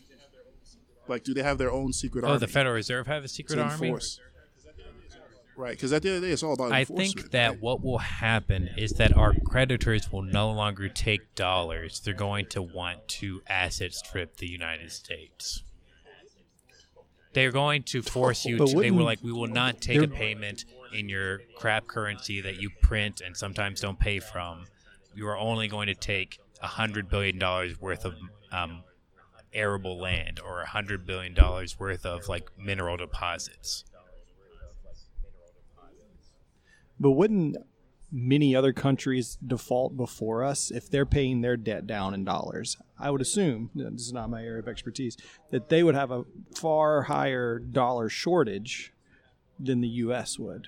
I think we have more access to U.S. dollars in other countries. So wouldn't we be theoretically one of the last, or if not the last country to default on debt? So there would be many more canaries in the coal mine. I would think so, but I think there's also the opportunity where just political chaos over time, you force this to accidentally happen. That you get someone elected who's just willing to freak out the financial markets, like I'm going to cancel. Oh, you're saying this intentional? Is an attack. This is an I don't attack, think the United States is a good Okay. actor on the world stage. I think it's an immoral actor on the world stage. But this person coming into power, you're saying that they would force this action and this We're trying to unrest find or a economic leader that's unrest actually a into place, patsy not trying being to a do something. consequence. That's what we're trying to do. Don't you We're think trying to this get leader someone would be who thinks that- assassinated, like really quickly? Infiltrate. Yeah. Yeah. Yeah, I mean, I think he would, but I mean, once he's done it, he's done it. I don't think you he'd know. get there. It's- I'm hoping that there would be more I think of you an would get action there, that people though. can do. Yeah, I agree with you. If we could get, a president to default The on individual? debt, yes, that would spike the Bitcoin Bitcoinization. I think Trump, if you went with enough people to his lobbies, you could get him Really? to default on the debt. I think he's that susceptible to What just would be the listening benefit to regular to him to people do and that? his base that if they started calling for it because this meme caught on, default on the debt. Trump, check out this meme that though. like the people who, if the meme caught on, like mainstream media wouldn't be able to stop it. We've already been trained not to listen to mainstream media who's like, no, this is actually the first thing that's mattered ever in our lifetimes. Do not miss this debt payment. Do you think Trump is incentivized to keep his own fortune? You know, he's not going to voluntarily, or any leader voluntarily what I'm crash saying. their own It's fortune like- if It's it's like the valued in Bitcoin US philanthropy dollars. move at the end. You collect enough money, and then what are you going to do with it when you're 80 years old? Well, he has real estate. He has some Yeah. asset. Well, I think he has real estate. Hopefully, maybe he has gold and other stuff. Mm-hmm. So yeah, he would have to be diversified in other assets other than dollars to really pitch it to him. Yeah, I mean, it's Yeah. just Or I mean, you'd anyone. have to. I mean, yeah, it's all like getting fights within the king's court, figuring out some way to get him so angry at the Federal Reserve that he does something stupid. But these are the sort of attack vectors that I recommend people doing. These are interesting attack vectors. Yeah.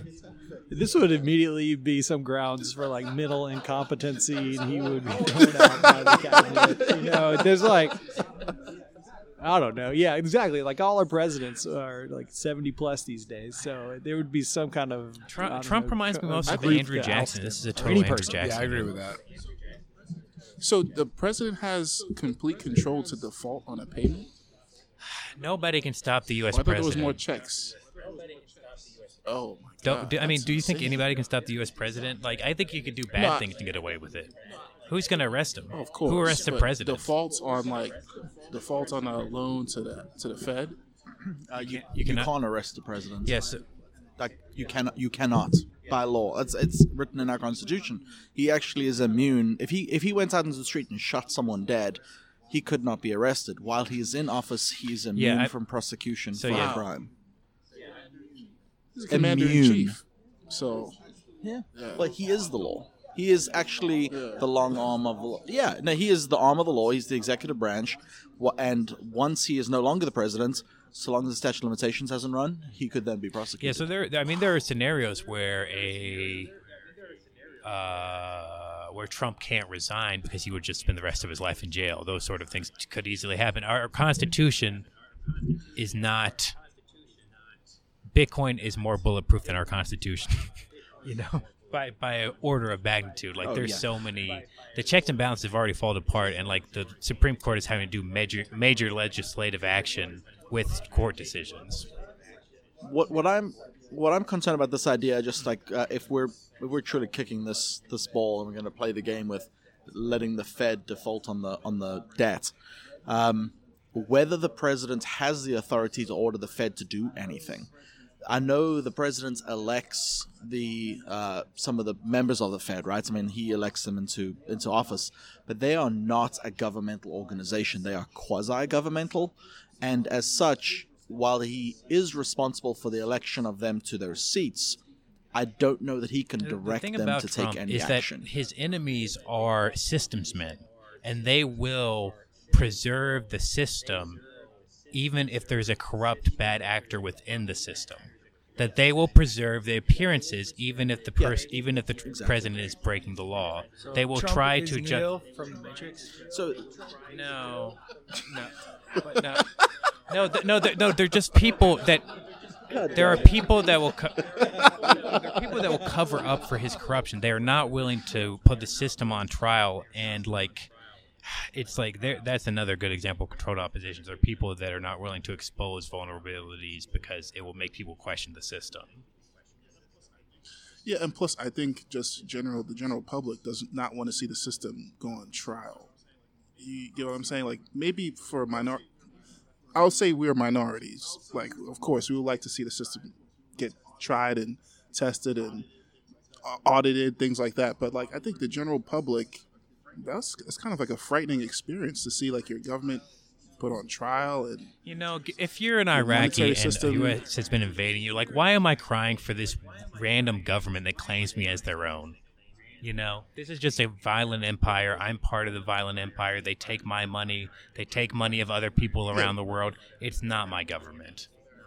Yeah, but for the Iraqi, they're not involved, and they can't really do too much to stop it. The only people that can really stop the American government are probably closest would be the American people themselves. And right now, the American people I disagree. I think it is the creditors. I think we've moved to a level up. When you move into Bitcoin, you move to a level above, which is you're not even trying to stop the actual money. You're trying to stop the future credit. What will the credit that the U.S. can access in 2021? And if you attack that attack vector, you can stop the empire. That's an interesting point. If you can create such a concern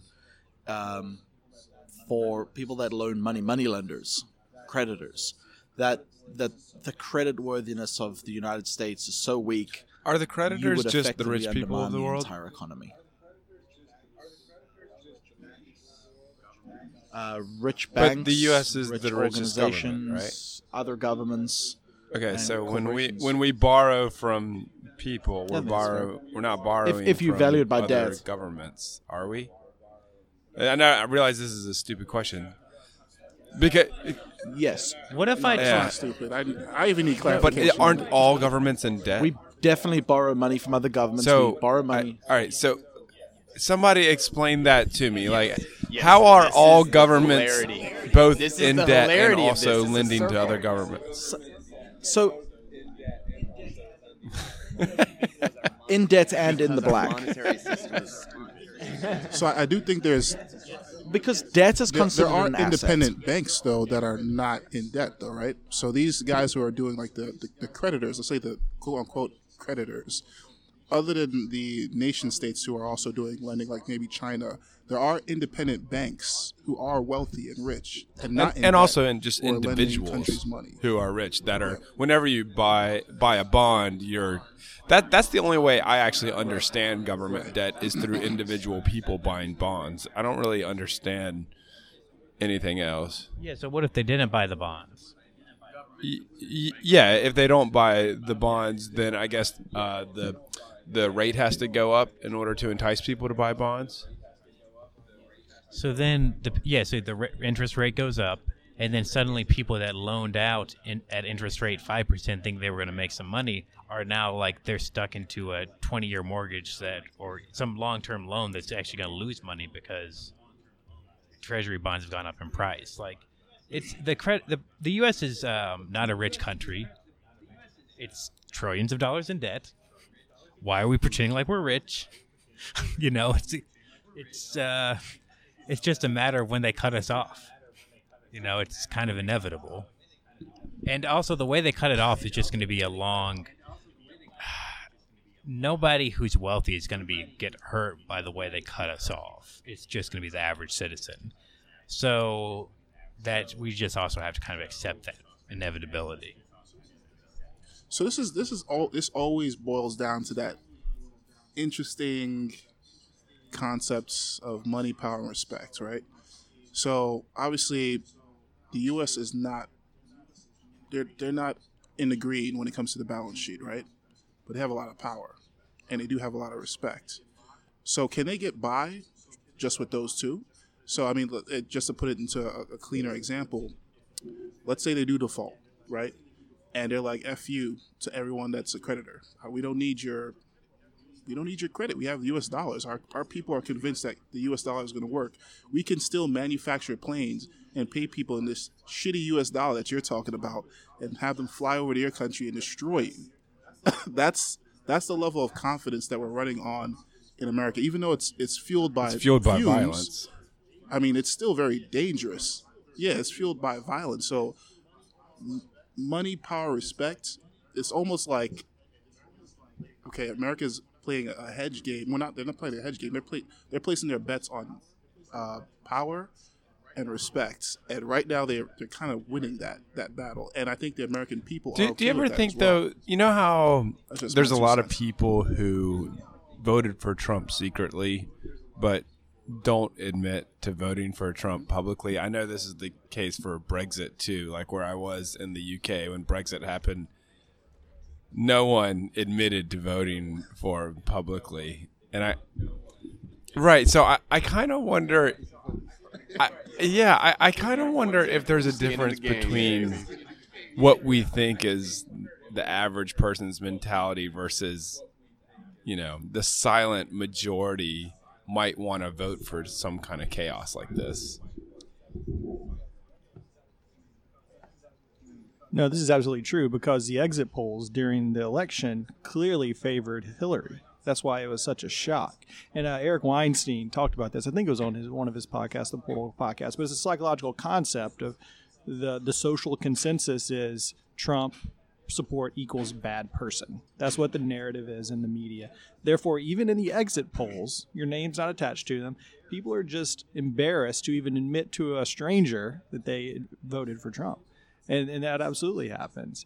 And it's like people are self-censoring in that way. So people don't feel safe and comfortable just to express their own views in pretty much an anonymous way. It's just like the negative look potential from someone is influencing them. And that just further exemplifies why it's important to have. And then so you think of how many people are way taking that, even the exit their polls, they're business. voting against what they would actually vote for just to create that in their own head.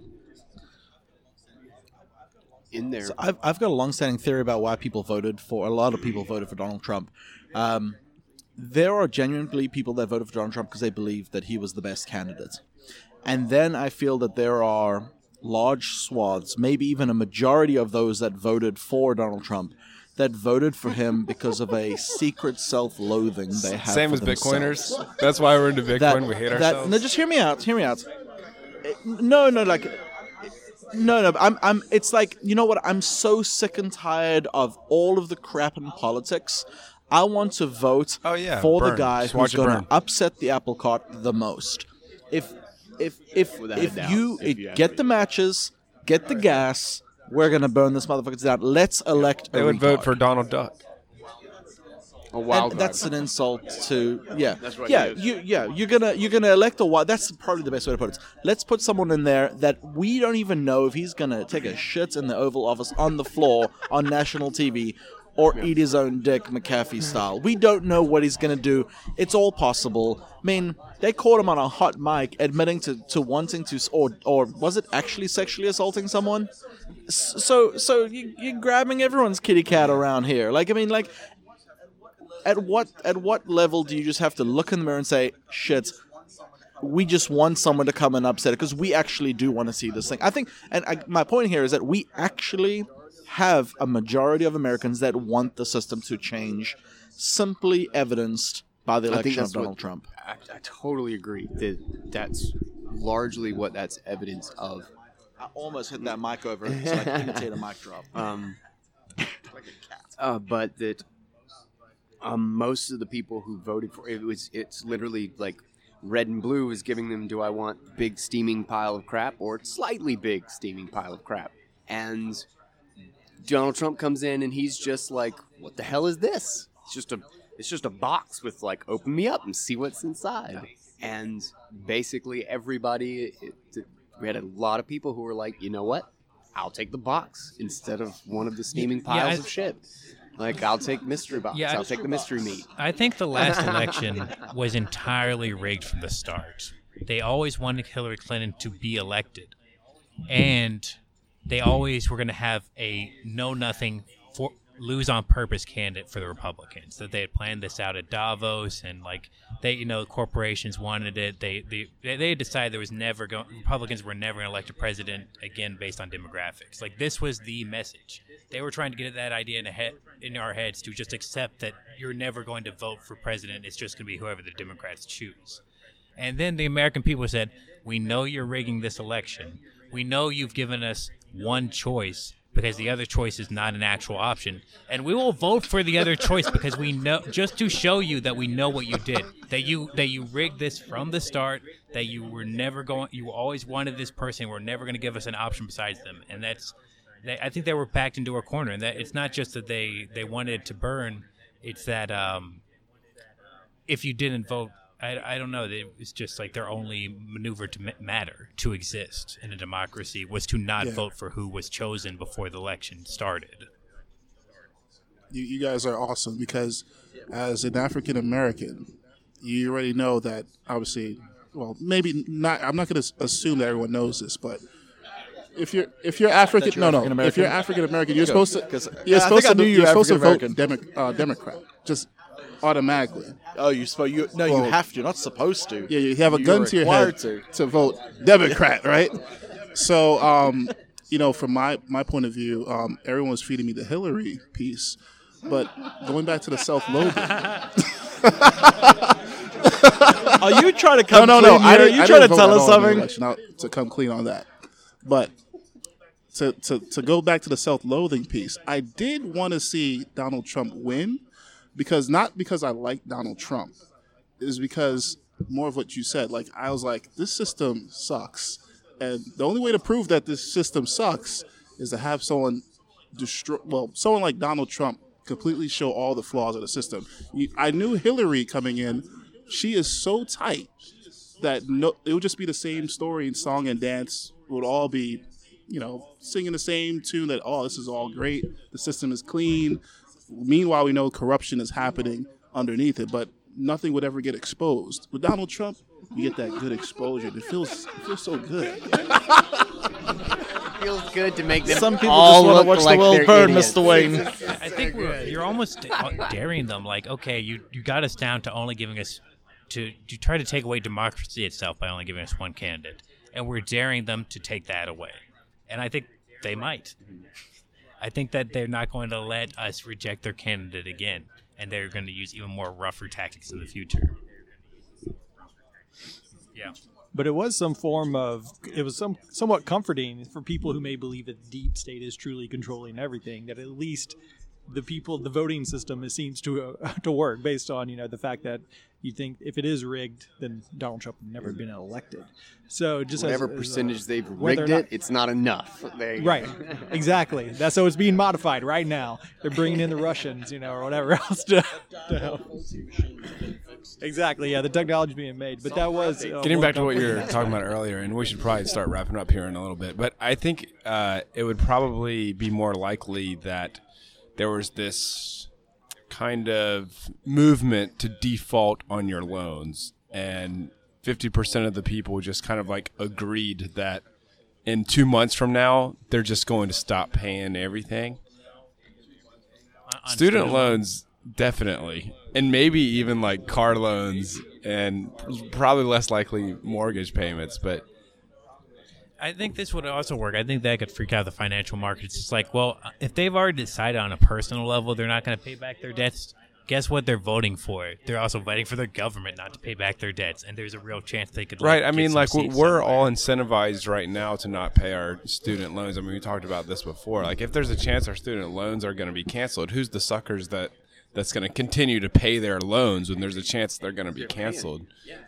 So, yeah, right. So I still feel like that there's a chance that's happening. But I don't know. Yeah, I mean, you're paying for your own workplace seminars. Yeah. Never forget. We're at 2 hours here. I don't mean to make it like a harsh stop, but should we work towards anybody have final statements they want to say or something? Matriculating into cults. So we did propose last week that we should close out every episode by talking about the Raleigh Bitcoin Meetup's favorite scammer. What is he doing now? However, I think that we should end the show by going around and proposing some cults that we should that you should propose a cult for the guy to your left. Oh no, to the guy to my left. To what did you call the attack? Well, yeah, we need to You called infiltrate it going other into the cults cult and and like we're going in there. And we're not telling them Other we're Bitcoin teams. people until we've already gained their trust, and then we pretend like we spontaneously Bitcoin's going to solve this cult's problem as well. Bring them into our cult. Oh, chemtrails I is think a we need great to go choice. after the chemtrail people. Let's bring bring them in first. It's the people the chemical looking Gene, trails this is- follow thi- the this is planes your- in the sky. They're messing. It- You are with to the left. It's- This is your it's assignment. really- You are now assigned chemtrails. Jared, you what is your So assignment? now you got to get on chemtrails. Little known fact, Oh, God, I can't last do week, that did you one. know they had the Flat Earther In Cary? World Conference? Okay, so in Carrie's right Cary? next to Raleigh. I for remember- guys It was listening. in Cary. Yeah, I wish I would have known. We could have all gone as a group. As the person to my left, I would like to ordain you the minister in charge of bringing in the flat earthers. They were there too. It was, it was I the don't Flat want Earther Bitcoin conference. to They had the become chemtrails and so on associated else. with Yeah. these I kind mean, of weird cults. No, we're rescuing people from. take- I was being I'll just take facetious. Christians. FYI. We're I'll take we're Christians. deprogramming them from that cult and reprogramming it into Wrong our cult. Their hearts are in the right place, but they're confused by stupid things. They're very malleable, obviously. I have a desire to start a meetup for a To your Hollow right, Earth don't group look at me. to track down and capture mole people. I'm gonna assign the guy to my left the fake Okay. moon landing cult. That's way better. There are already some of those in this group, man. Oh, and that research is so much fun. Who's Shadows. holding the camera? Shadows. There's no doubt there are There's a some lot- pictures so that are Rock fake. clearly has a number on Interesting it. part. If you're gonna send a spaceship that's never been up there before, and you want a plan B, you're gonna get Stanley Kubrick, who created one of the best. Absolutely. Created the most amazing space movie ever. 2001. 2001. What year was that? Like, 69, 68. Gravity. really early. So like, Yeah, man. it's like Wait, was it that early? Yeah, I think it was that early. so. God. A Plan B footage to show the Star Russia Wars was early is going to be 70s. fake moon in a basement, just in case it doesn't make it. They could say, "Hey, we made it to the thing. We made it to the moon." That's where you're seeing some of this leaked footage that he created. Not that we didn't go. It was just basically that it was there was a just backup. basically a backup plan. Okay, for the person. I like that theory. I'm taking it to the Yeah, I can't do fake moon landing because I used to work conferences for with NASA. me. So sorry, I can't do that. I'm part of that. I'm part of that conspiracy. But the person to my left, I have an NDA. in Raleigh. I'm pretty sure there's a furries and bronies meetup in Pullen Park. Oh wow! So I need to be assigned a new Conspiracy meetup. groups I'm already a part of We're that doing one. conspiracy groups or fetish groups. Cults. We're just cults. Those are the same thing. Either one of those are good. Because furries are the. I actually think Furries- the furry group's the best one yet because there's no one at that furry conference that is not accepting of everyone as they are. So it doesn't matter Ethereum- what your Ethereum has already. what your political Ethereum stance has is. They're Ethereum has That's what already you're saying. taken they are Welcome. probably furry in group. That's right. I identify Sound money as furry? a sound money principle in this furry. A sound money badger. That's what you are. I believe that's our new Raleigh Bitcoin meetup icon. money Is the badger? sound money badger? Instead of the honey Everyone has their Does assignment. everybody have their assignment? I think. No, you have an assigned to your left, Jets, and you have an assigned to your left, Jets. I assign you to everyone in B cash. I'm gonna go for Wade. Wade should go for the statist. The status themselves. That's not a bad. That's not a choice. cult though. That's the majority. Wait, He'll be a martyr. Wade's Yeah, got that one. Crap! I'm still waiting to be assigned. Wait will take them down. I'm gonna put Steve in charge of Greek life. Ooh, I can do that. I can do that. I want him to. Yes! Basically, You told what I him need you to to have. do is to rush a fraternity and pretend like you're a member of. You're currently enrolled in the yeah. state. And Wilder. You need to become elected president of the fraternity, That's a and gift. then you make the organization not a fraternity but a Bitcoin meetup on state's campus. Bro. Totally doing that.